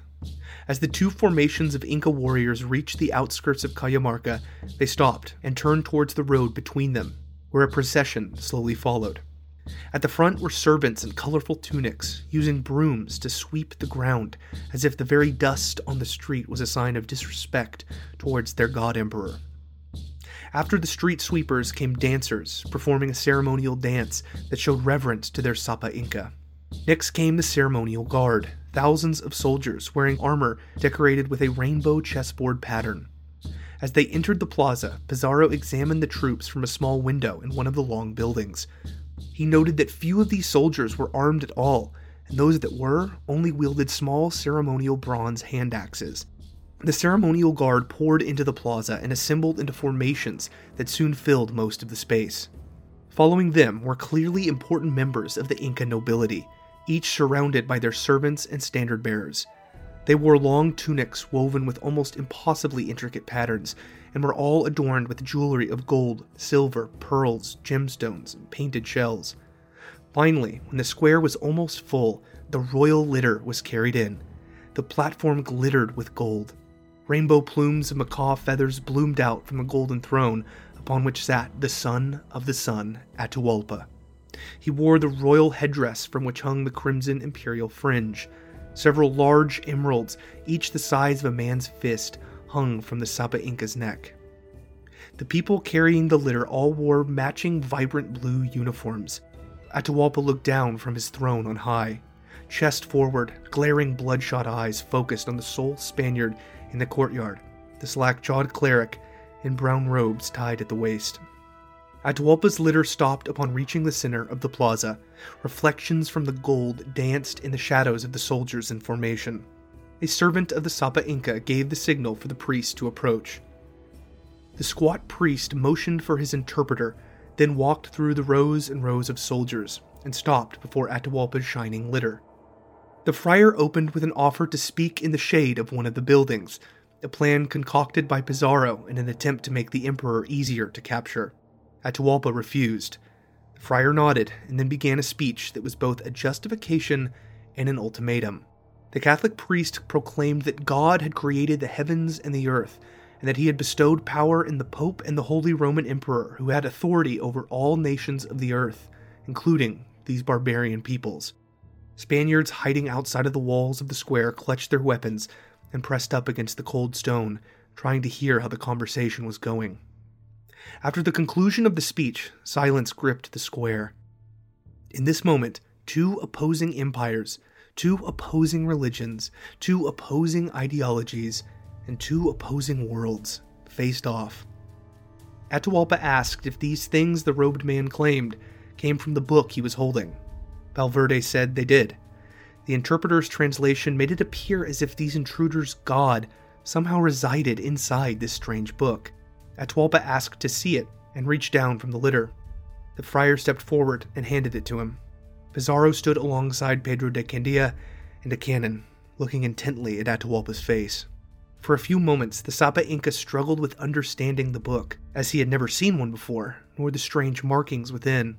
But from the Quipu Runner reports, these strange foreigners seemed to speak to these white square leaves marked with black symbols. He thumbed through the pages and marveled at the complexity of the symbols within. Having finished his inspection, Atahualpa tossed the book off the litter at Valverde's feet. This foreign king had outwardly rejected a holy book, and in doing so, he had unknowingly violated a sacred law that gave the Spaniards a formal pretense for war. Valverde's eyes widened, and he scrambled back towards the other Spaniards. Pizarro hesitated for only a moment, then turned to his artillery commander. Fire. Plumes of smoke blasted out of the cannons as grape-shot shrapnel sliced through the Inca formations. A volley of musket fire cut down an entire row. Dozens of Inca turned to pink mist, and a spray of blood and body parts rained down upon the mass of warriors. The royal litter swayed as the men carrying it recoiled from the noise and chaos, but they held their ground. Spanish cavalry now poured in from the only exits. Hundreds of Inca warriors fell to the ground, spurting blood. To the Inca, the Castilian cannon sounded like booming thunder, the neighing of horses like demonic laughter. The Inca in the square all panicked simultaneously and fled for the few exits there were. As the friar returned to the Spanish line, he yelled out, "Come out, Christians! Fight these native dogs! I have already absolved you of the bloodshed." The conquistador infantry now spilled into the square, slashing at the native warriors with their razor-sharp steel swords. Spanish cavalrymen with lances swept along the edge of the thronging mass of fleeing Inca, skewering several with each pass. Some Inca soldiers fought valiantly, but their ceremonial hand axes shattered against the Spaniards' metal pauldrons and chainmail. Another volley of coordinated musket fire cut down another wave. The entire square was now drenched in blood. The Incas piled up against the wall in a desperate attempt to escape. Hundreds were trampled or suffocated at the bottom of piles of bodies. Among the pandemonium, Atahualpa ordered his troops to fight back, but his panic-stricken men could barely hear him over the clanging of swords and the screams of the dying. The conquistadors moved as units, methodically slicing off Inca arms, legs, and heads. Pizarro led a group of infantry into the fray, slashing as they went. They advanced on their goal in the center of the square, Atahualpa on his litter. But as they did, a horde of Inca warriors swarmed beneath the litter to protect their leader. Their bodies stacked up below the lifted platform as they fell to the conquistadors' swords. The royal litter bearers never gave up, refusing to give an inch until they were slain. The Spaniards sliced off the Inca servants' hands, but they continued to hold up the litter with their bloody stumps. Pizarro urged his troops closer, and they almost succeeded in tipping the litter over, but the mass of devoted royal servants who had been fleeing noticed their emperor in peril and rallied under the litter to continue to hold it up. In the corners of the square, squadrons of conquistadors massacred the fleeing warriors. The pile of bodies grew so high that some Inca now managed to clamber up the mound and flee over the wall of the plaza. Spaniard and Inca alike struggled to find their footing on the stone ground now made slick with blood. Pizarro pushed closer to Atahualpa in the chaos of battle, a sword in one hand, a dagger in the other. Finally, as the sun was dipping under the hills, the litter tipped enough that Pizarro reached up and yanked Atahualpa from his throne. Another Spaniard, lost in the bloodlust of combat, swung his sword at the Sapa Inca's head. Pizarro reached out with his hand to parry the blow. The sword cut into Pizarro's hand, but he had saved their prized captive. Pizarro, covered head to toe in blood, withdrew to the stone temple with Atahualpa in tow. For another hour, the slaughter continued, with the Spanish horsemen cutting down fleeing warriors in the golden light of sunset. The Spaniards only stopped pursuing when they ran out of sunlight. Trumpets sounded from the bloody square of Cajamarca, the signal to regroup there. The conquistadors waded through gore and countless severed limbs. They hugged each other, made signs of the cross, and cheered. Pizarro left the captive Sapa Inca in a stone room in the temple, with several conquistadors guarding him. Everyone was exhausted, but Pizarro ordered a continual guard against a possible Inca counterattack. In the span of about 2 hours, the 168 conquistadors had killed roughly 7,000 Inca and captured their god king, all without losing a single man. And just like that, Francisco Pizarro brought an empire twice the size and population of his native Spain to its knees.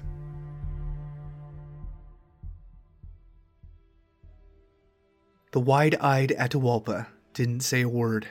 He remained in a daze as the Spaniards removed his royal clothes that were drenched in the blood of his men. They brought him a clean, plain tunic.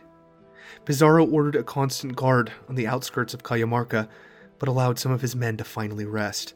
The conquistadors, sore from the hours-long slaughter, finally drifted away to sleep, some for the first time in over 48 hours. A large meal was prepared and brought into the captive king's guarded room. Pizarro, along with some of his captains and interpreters, sat down alongside a stone table and began to eat. As Pizarro cut slabs of llama meat and placed it on the plates, he explained to Atahualpa who he was. He went into detail of how many kingdoms he had already conquered, exaggerating his prior battles and even claiming his cousin Cortez's conquests as his own. Atahualpa ate slowly, listening intently to the interpreter while trying to get a read on his foreign captors. Pizarro concluded his speech with an offer. If Atahualpa remained loyal and kept his men at bay, he could retain his position as a regional monarch under the Spanish rule of Charles V.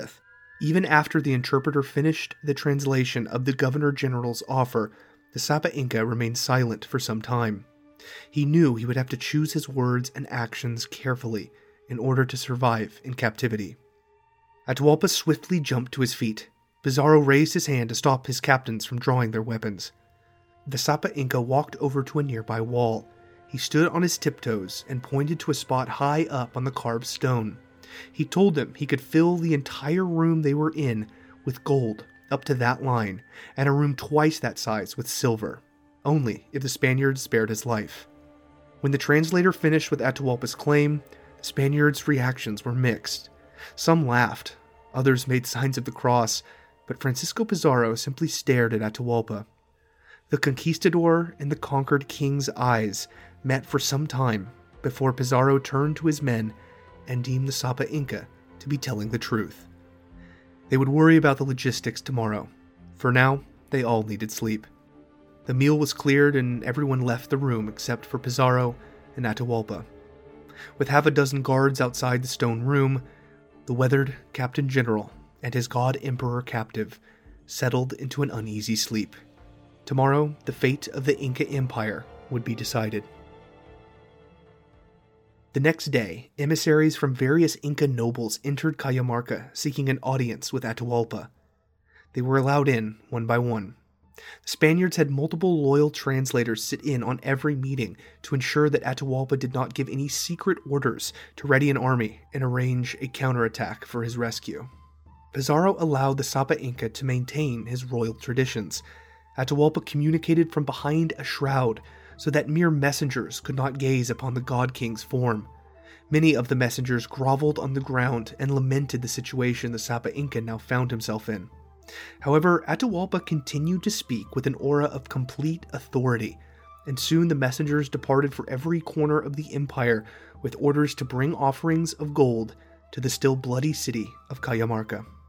Pizarro, meanwhile, kept up a constant guard on the outskirts of the city, and soon sent Hernando de Soto, along with 30 other horsemen, to investigate Atahualpa's old camp. As they galloped into the Inca camp, they could feel the tension in the air. However, the paralyzed Inca army did not attack. Most Inca soldiers remained in their tents. De Soto delivered orders from Atahualpa to the Inca commanders.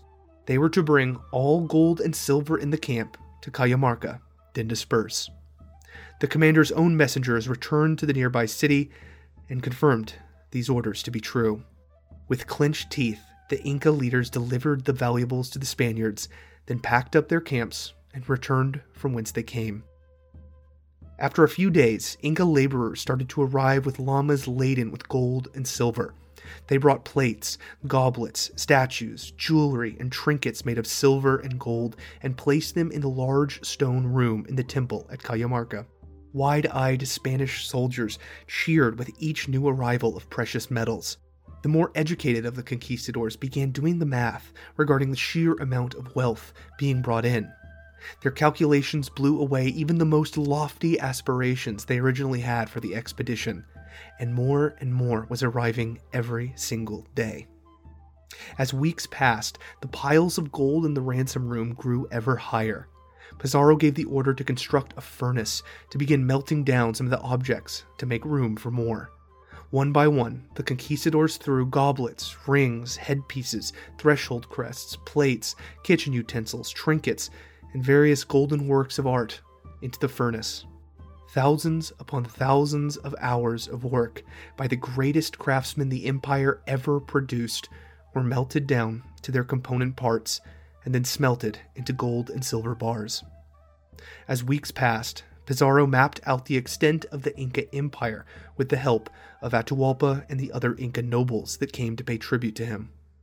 During this time, Atahualpa was almost always in the company of one of the captains, who took turns guarding him and asking questions about the empire. When Atahualpa was alone with the captains, he dropped his imperial god-king facade. He was cheerful and friendly, ordering his servants to provide the captains with chicha beer and coca leaves, a stimulant reserved for Inca nobility.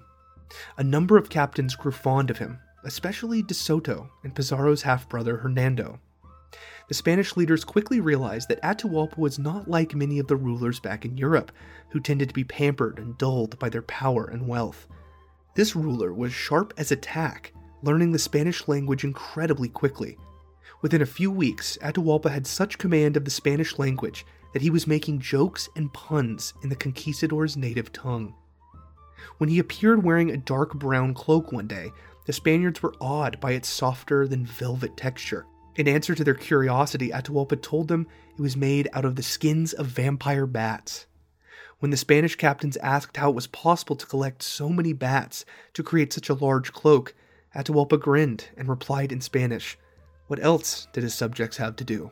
which amused the captains in the chamber with him. To pass the time guarding Atahualpa, the conquistador captains would often play cards and dice, often gambling some of their loot they had acquired on the conquest thus far. But the most popular game among Pizarro's officers was chess. They had painted a crude chessboard and created rough chess pieces out of clay. For hours each day, the captains would play chess as their captive king looked on.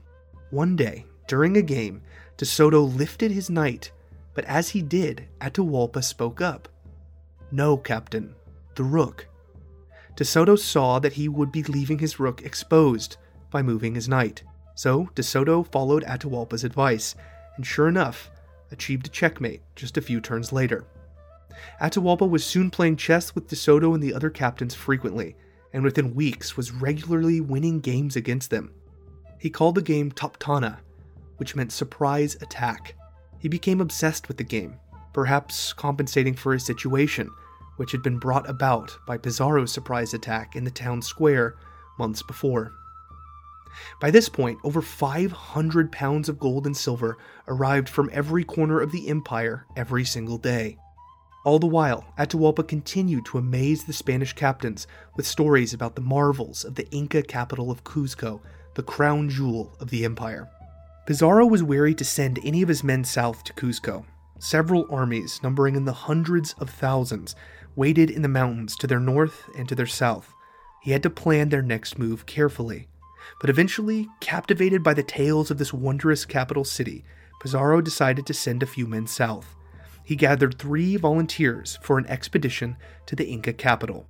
Atahualpa ensured their safety by ordering a retinue of soldiers to escort the 3 men, who would each be carried on their own litter and treated like nobility.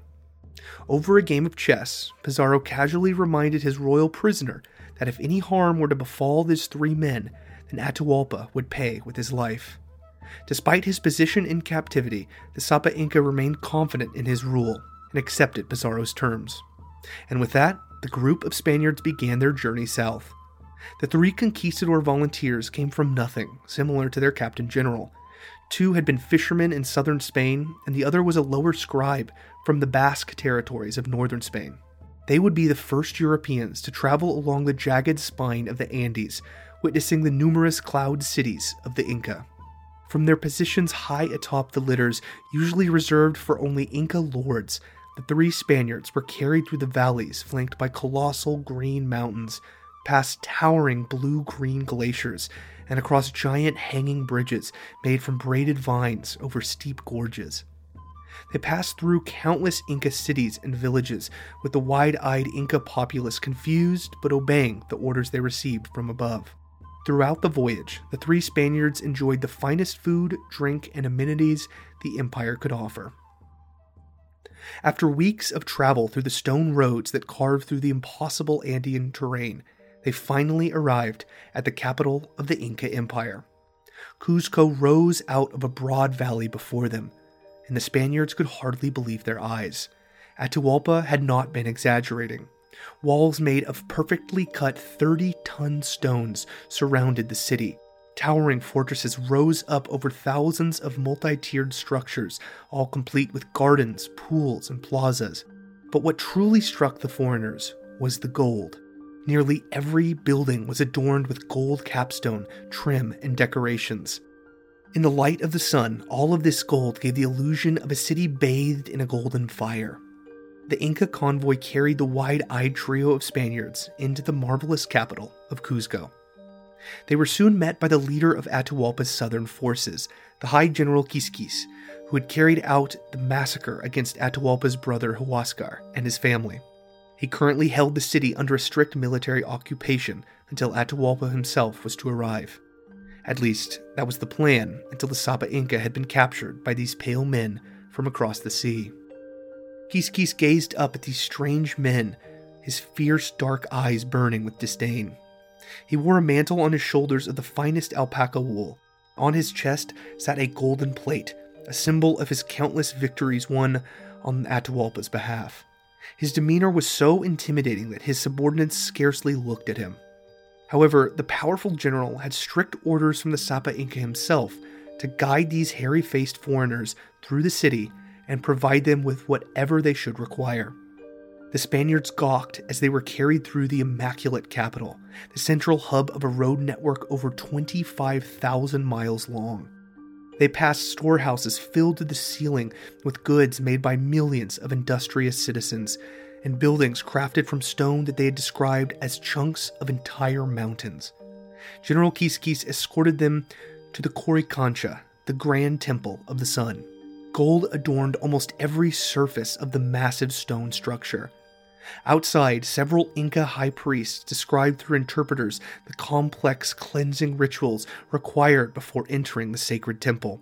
However, the Spaniards paid them no mind and excitedly ran inside to find hundreds of golden statues and religious artifacts. 6-foot-long gold plates lined all of the walls. A single one of these panels was enough to buy an entire ship back in Spain.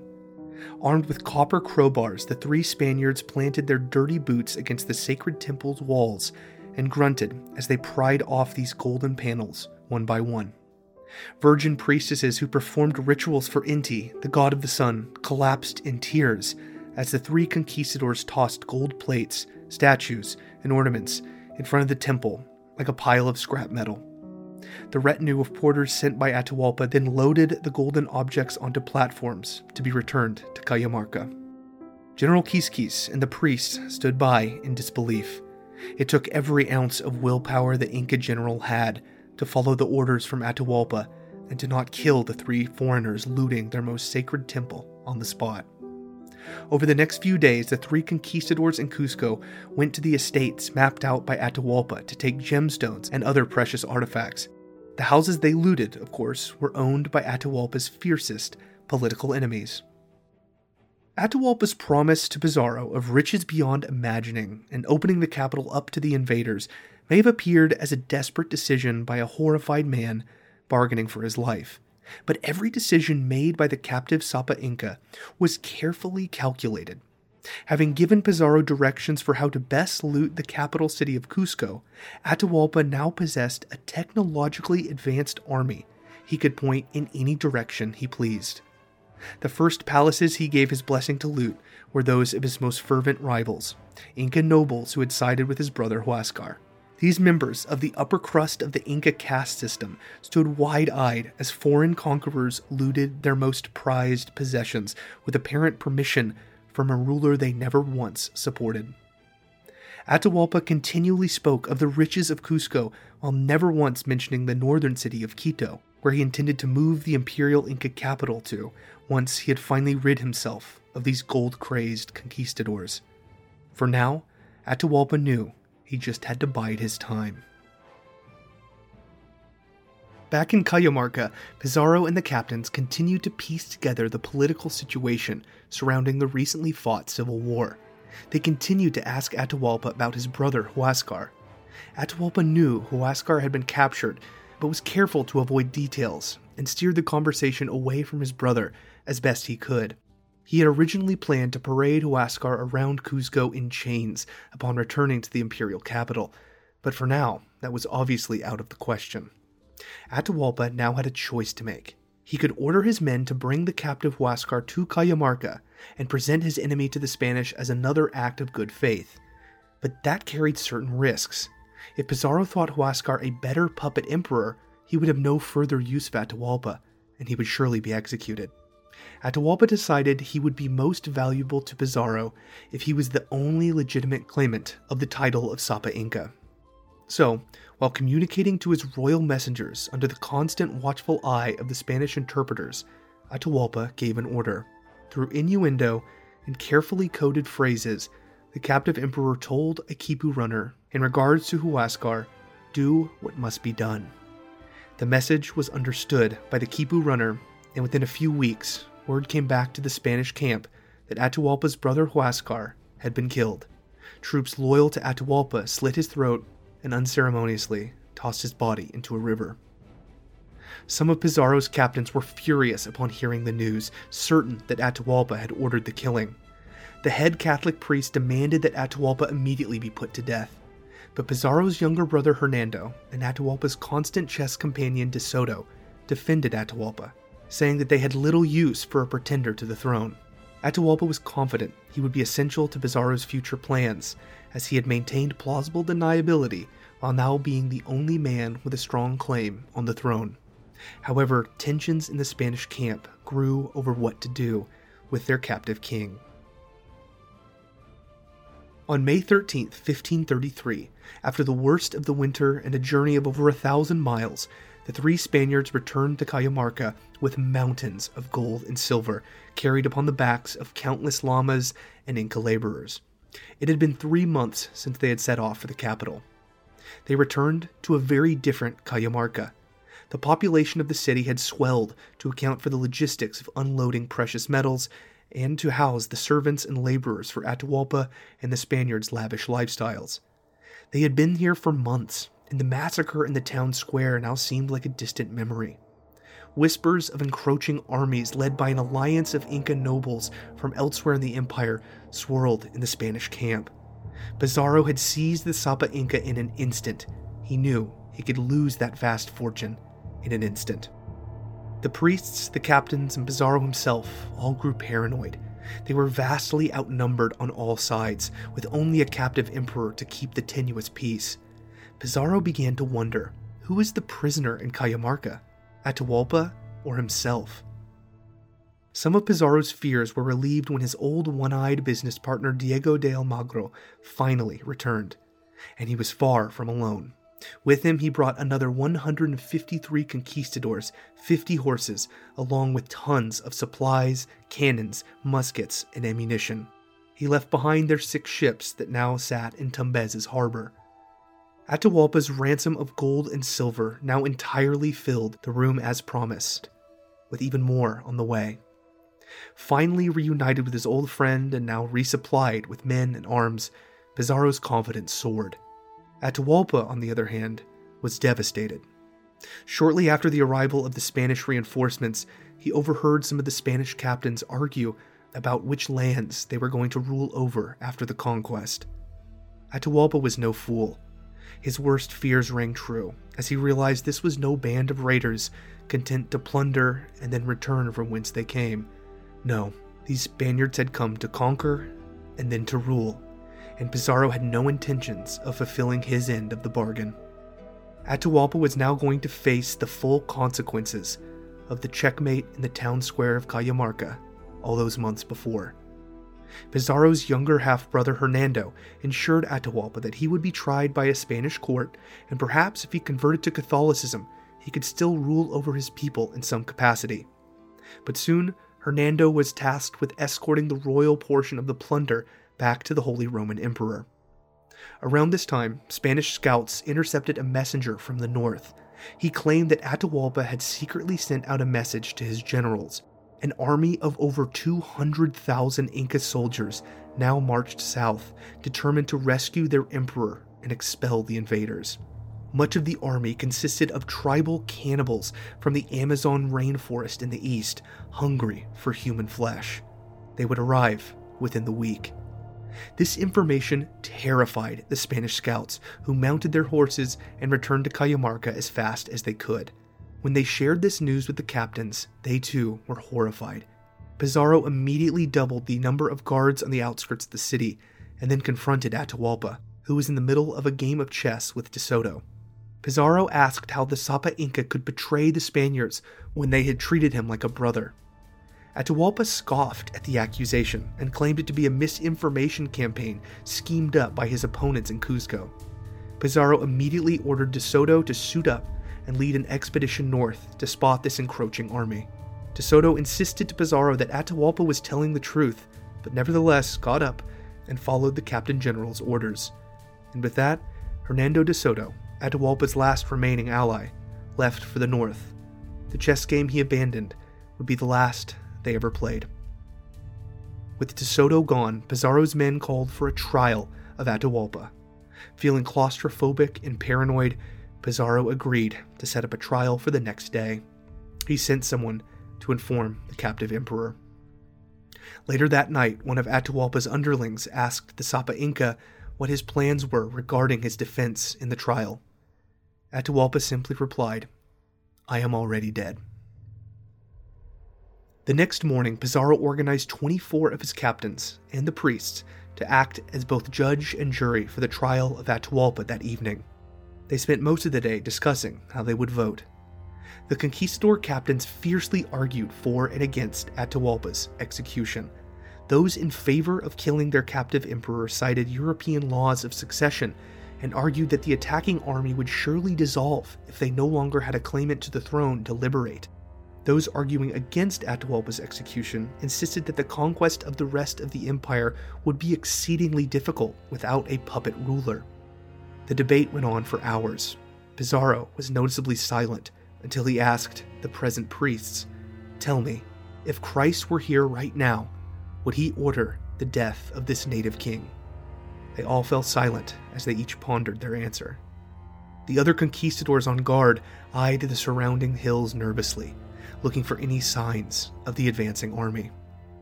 That afternoon, a trumpet sounded signaling the start of the trial. Atahualpa was brought out into the very square where he had been captured and read his crimes: conspiracy against the Spanish crown, worship of false idols, fratricide against his brother. All of the Spaniards in attendance wore their armor in case the Inca forces attacked during the trial. After the reading of Atahualpa's crimes, each of the Spanish on the hastily thrown together tribunal cast their vote. Atahualpa, by this point, was well versed in Spanish and saw the tide turning against him. The Spaniards all agreed on his guilt, but not on his sentence.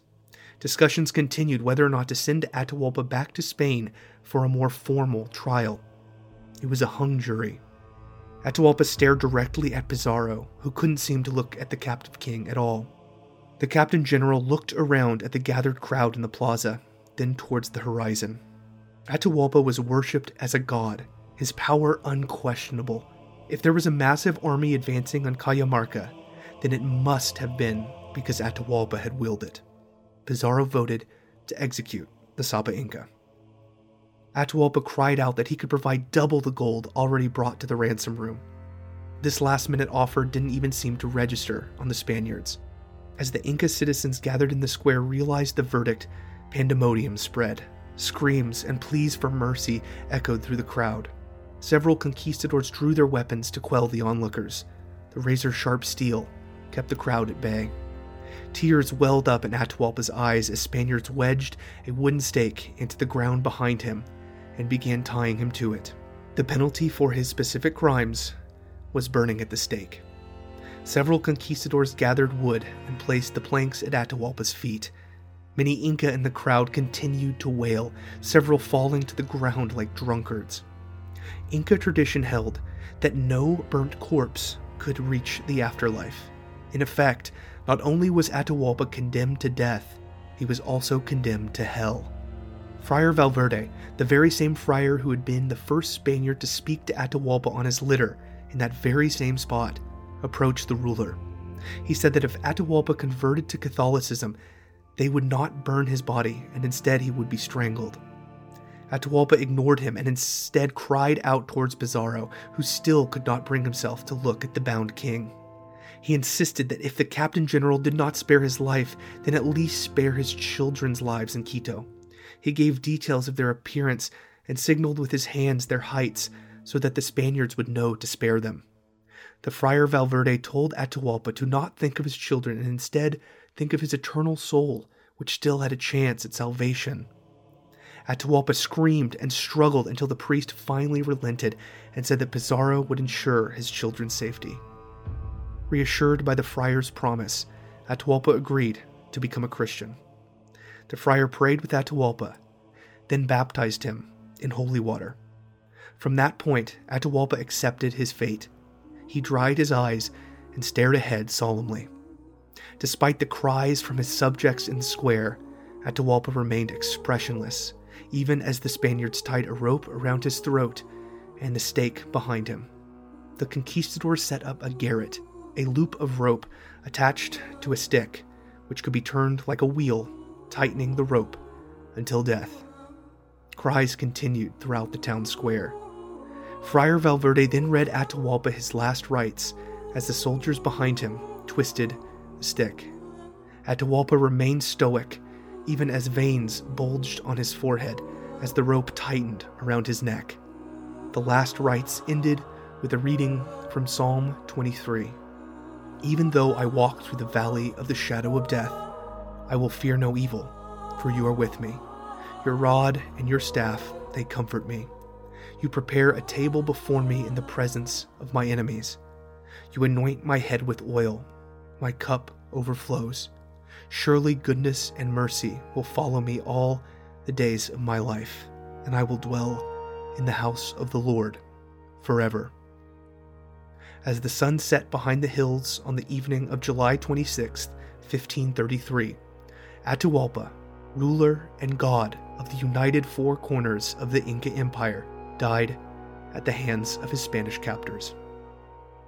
As Atahualpa's body fell limp, many of the Inca onlookers collapsed in despair.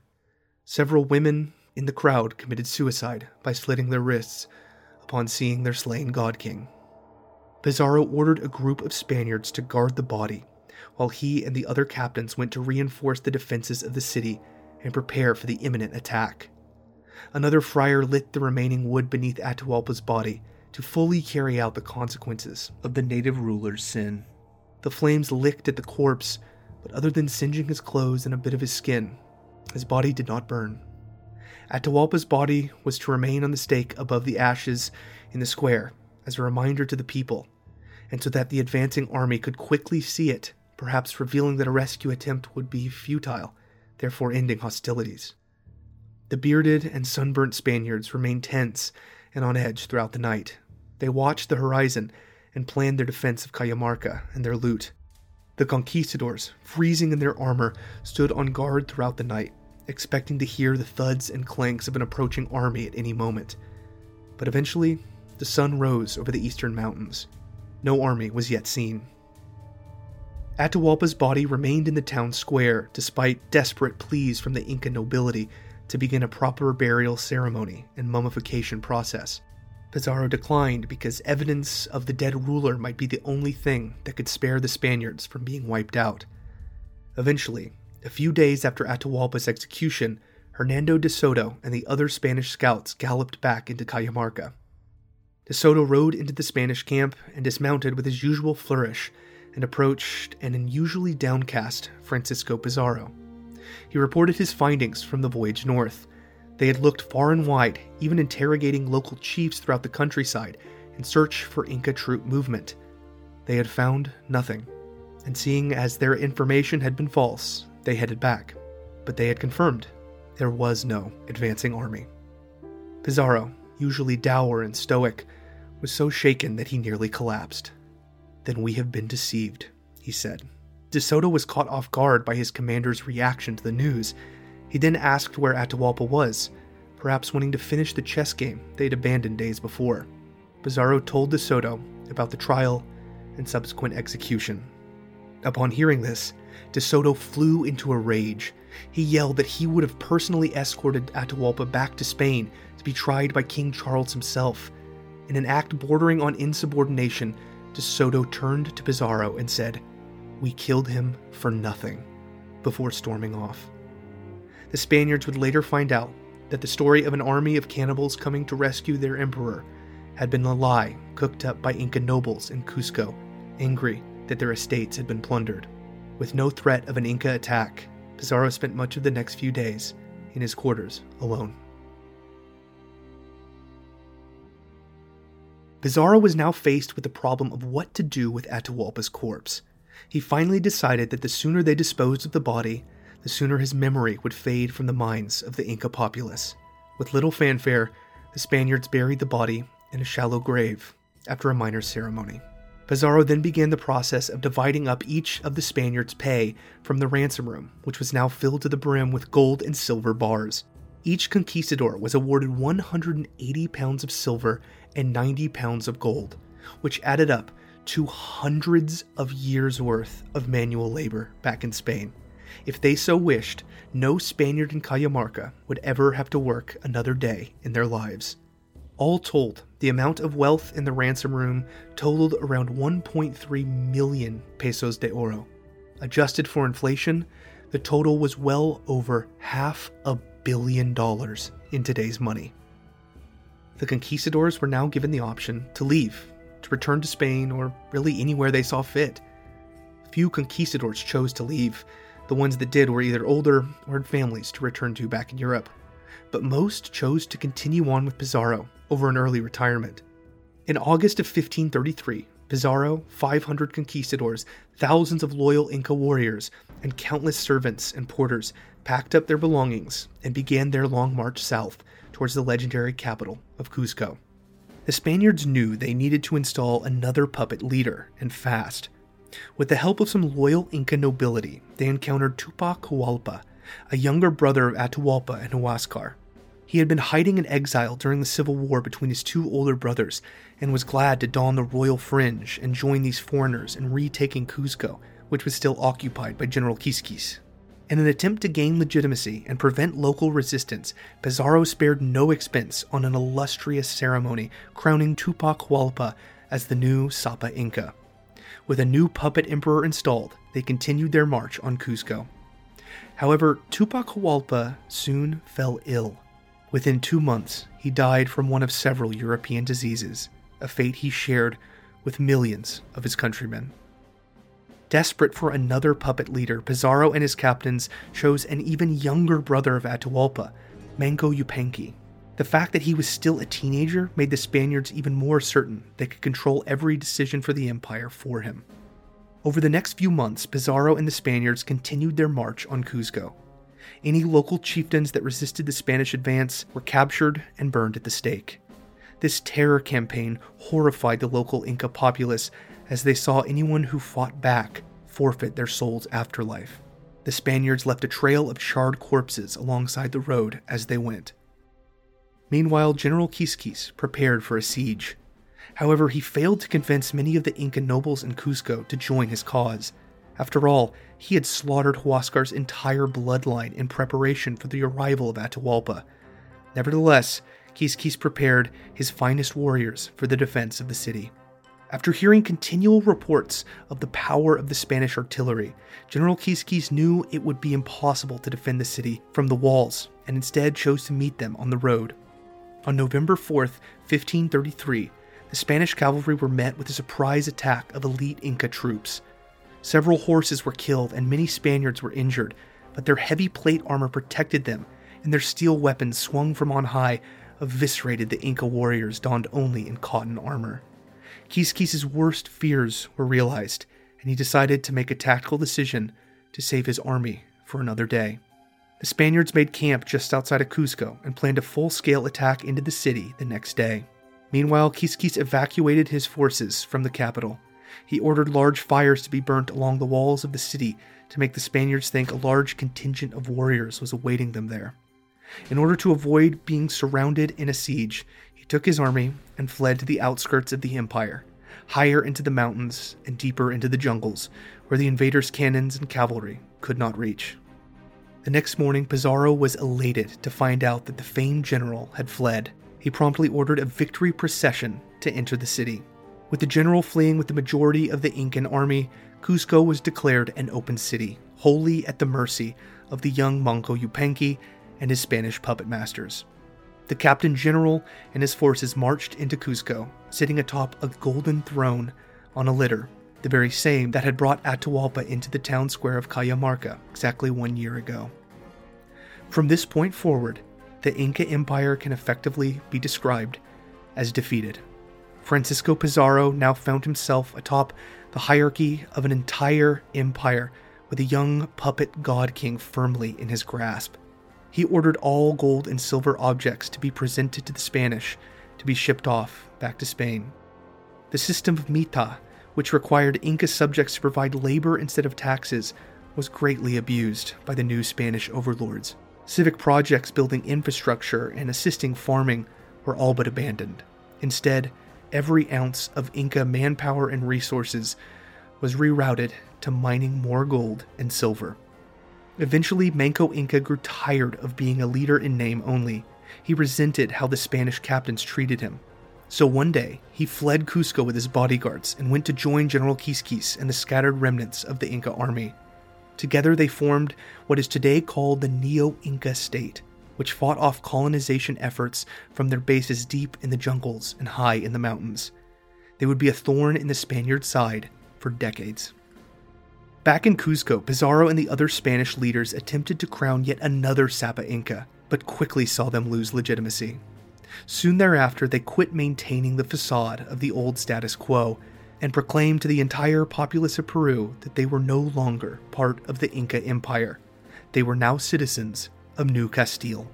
Pizarro and his captains then went about carving up the empire. And with that came monumental disagreements about who had contributed more and debates about which lands were the most valuable. It was Diego de Almagro that was the most furious after the land and titles were doled out. The squat, one-eyed man had always viewed his relationship with Pizarro as that of equals. The new governor of New Castile, however, did not see it that way. Factions quickly formed, and tensions between various captains, priests, and moneylenders grew to a fever pitch. Even members of the famous 13, who had trusted Pizarro and crossed that line in the sand all those years ago, suddenly found themselves on opposing sides. All the while, thousands upon thousands of Europeans flocked to western South America in a gold rush, all eager to loot gold, pearls, and other resources from the decaying corpse of the Inca Empire. In addition to more conquistadors, Peru saw an influx of Spanish settlers hoping for a new life, as well as Catholic missionaries hoping to save the souls of millions of Inca heathens. In just a generation, lives of ordinary Inca were upended entirely.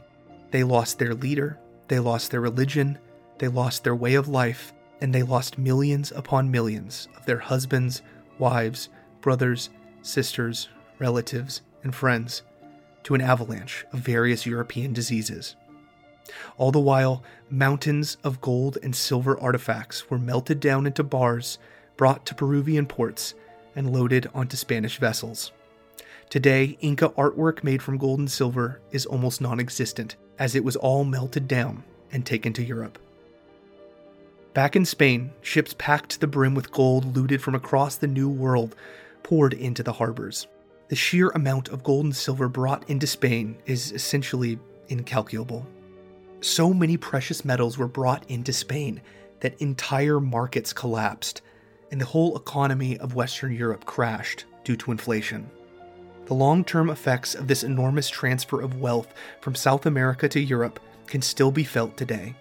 European coffers, filled to the brim with precious metals, funded wars and colonization efforts that allowed a Eurocentric stranglehold on the global markets for centuries. In Peru, now New Castile, things had gone from bad to worse. Palace intrigue fueled assassination attempts on several of the Spanish captains, and full-on warfare broke out between competing sides. Small rebellions had popped up across the remnants of the Inca Empire, and Spanish captains were blaming opposing factions for all of the strife. This all eventually coalesced into yet another civil war. Diego de Almagro's forces were quickly outmatched by Pizarro's, who had more assistance from the crown, and Almagro was soon captured. He was killed in the same way Atahualpa had been, by Garrett, in a dungeon underneath Cusco. Pizarro spent most of his time in the port city of Lima. Cusco, nestled high up in the cloud peaks of the Andes, was far too remote, so Pizarro had chosen Lima to be the colony's new capital. He spent most of his days entertaining guests in his sprawling governor's mansion. By 1541, Pizarro was completely gray, in his late 60s, but was still as energetic and restless as ever. On the afternoon of Sunday, June 26th, he was having a meal with several members of Lima's provincial government. Earlier, they had gone to a morning mass in the newly constructed Catholic cathedral. A shroud of fog covered the port city. The light from the obscured sun looked more like that of the moon. They were eating in the dining hall on the second floor when they heard chanting coming from the courtyard. A servant ran in and told everyone to arm themselves, saying that a group of men was coming to murder them. Pizarro looked out into the courtyard to see about 20 heavily armed men, some of whom he recognized. They were supporters of the late Diego de Almagro, still angry from the outcome of the civil war and death of their leader. Sic semper tyrannis, they shouted in unison, Latin for thus always to tyrants. A servant approached the group and he was immediately run through by several of the attackers' swords. Pandemonium broke out as the dinner guests fled the scene. A few of Pizarro's native mistresses ran to hide in one of the bedrooms. Members of the city council quickly descended the stairs. Servants jumped from the second-story balcony to escape. Pizarro and his brother Martin began donning their armor as fast as they could as the footsteps up the staircase grew louder. Pizarro, in his old age, was too frail to buckle his breastplate, but he drew a sword anyway. The intruders funneled through the doorway, and an awkward sword fight started in the dining room. Plates and forks flew off the table as both sides swung at the other. The attackers ran through Pizarro's brother with a spear. Pizarro himself killed 2 of the attackers with his sword and injured another, but there were too many of them. Soon Francisco Pizarro found himself surrounded.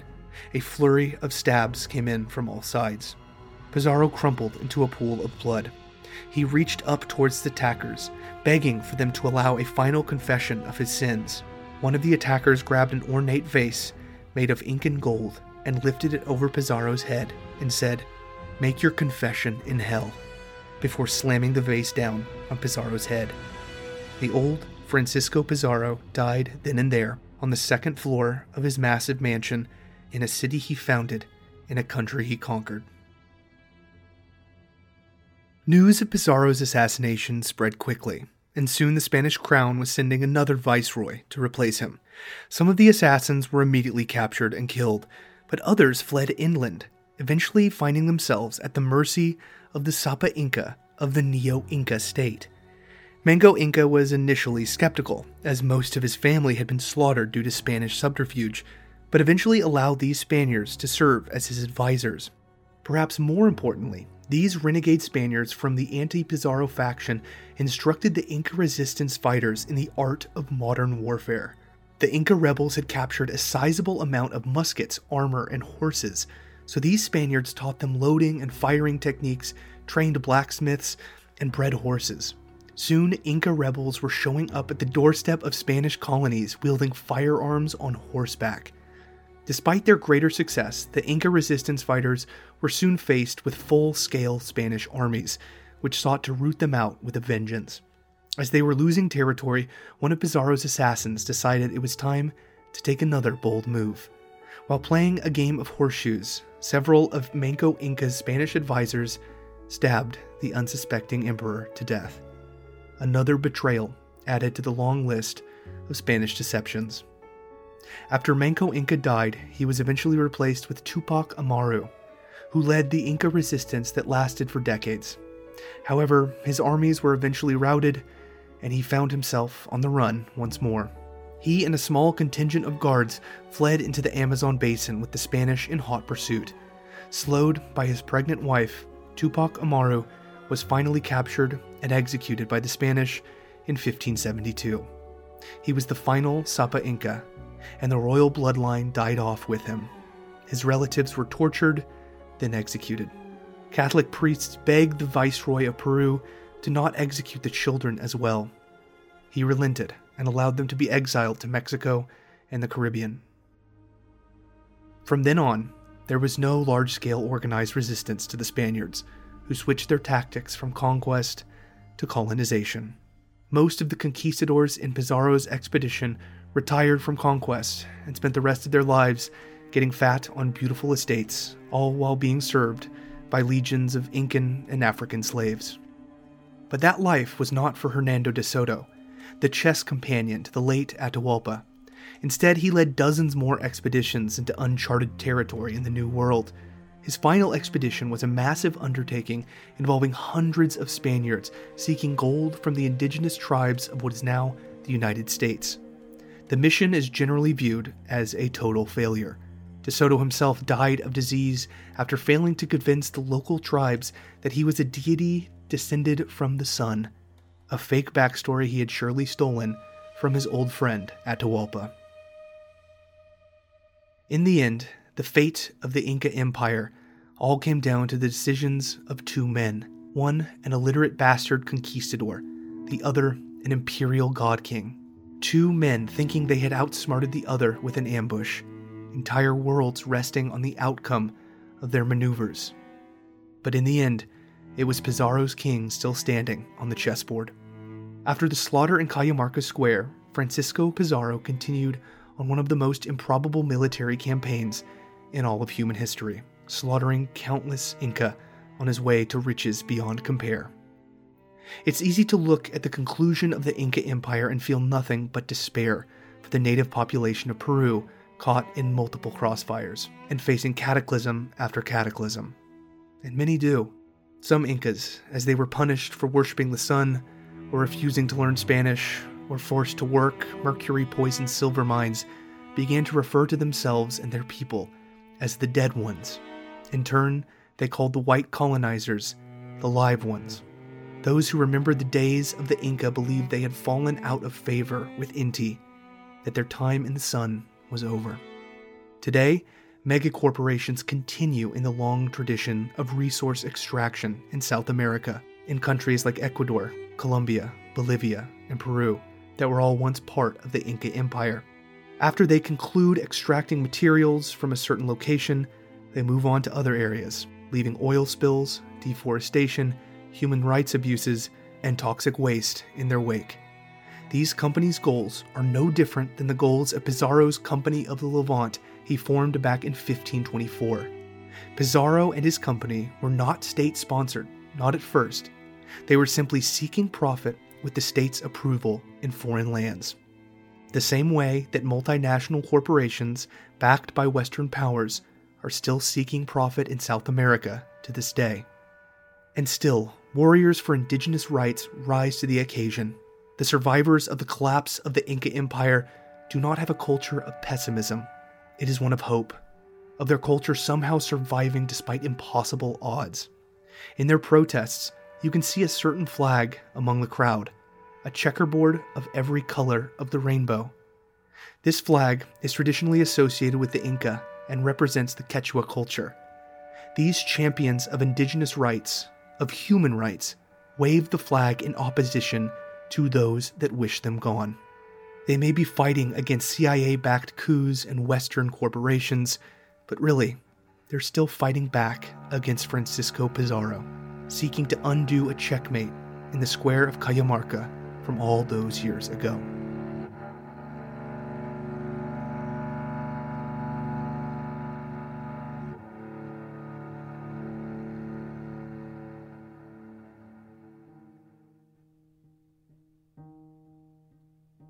Historium is written and produced by me, Jake Barton, with story editing by Thomas Harlander. This episode was by far the hardest I have ever produced. The complexity of the story, coupled with unforeseen outside circumstances, slowed production to a snail's pace.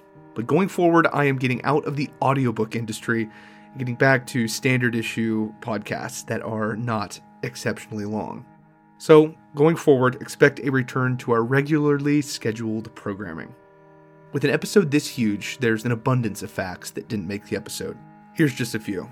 During Pizarro's expedition, the Holy Roman Emperor Charles V grew frustrated at how difficult it was for his forces and supplies to cross Central America from the Atlantic side to the Pacific side. He proposed building a canal. His dream was realized with the Panama Canal nearly 400 years later. Another fact that didn't make the episode, much of the gold and silver allotted to the Spanish crown was used to build a massive navy consisting of hundreds of state-of-the-art vessels. This Spanish armada, the product of so much looted South American gold, was decimated off the coast of England by the combined effects of a storm and British resistance. Last fact, the rapper Tupac Shakur was named after the final Sapa Inca Tupac Amaru. When asked about his name in an interview, Tupac's mom said this, quote, "I wanted him to have the name of the revolutionary indigenous people of the world. I wanted him to know that he was part of a world culture and not just from a neighborhood." Unquote. Some news here at the end. Historium is no longer a part of the Orbital Jigsaw Network. This is not because of any disagreements or bad blood or anything like that. It's simply because the Orbital Jigsaw Network no longer exists. I won't bore you with the details, but I would like to thank Nick Howell and the rest of the Orbital Jigsaw shows for being absolutely incredible and a great place to call home for all those years. So from here on out, Historium is going back to being independent. You as a listener should not notice any changes at all. All the differences will be back-end stuff that only I'll have to worry about. If you want more episodes of Historium, check out my Patreon. There you can get monthly bonus episodes and gain access to my entire backlog of bonus content. The most recent bonus episode is me telling story editor Thomas about one of my favorite ancient Greek philosophers, Diogenes the Cynic. Just $5 on Patreon, and that can be yours. Historium will be back in just a few weeks. As always, thanks for listening.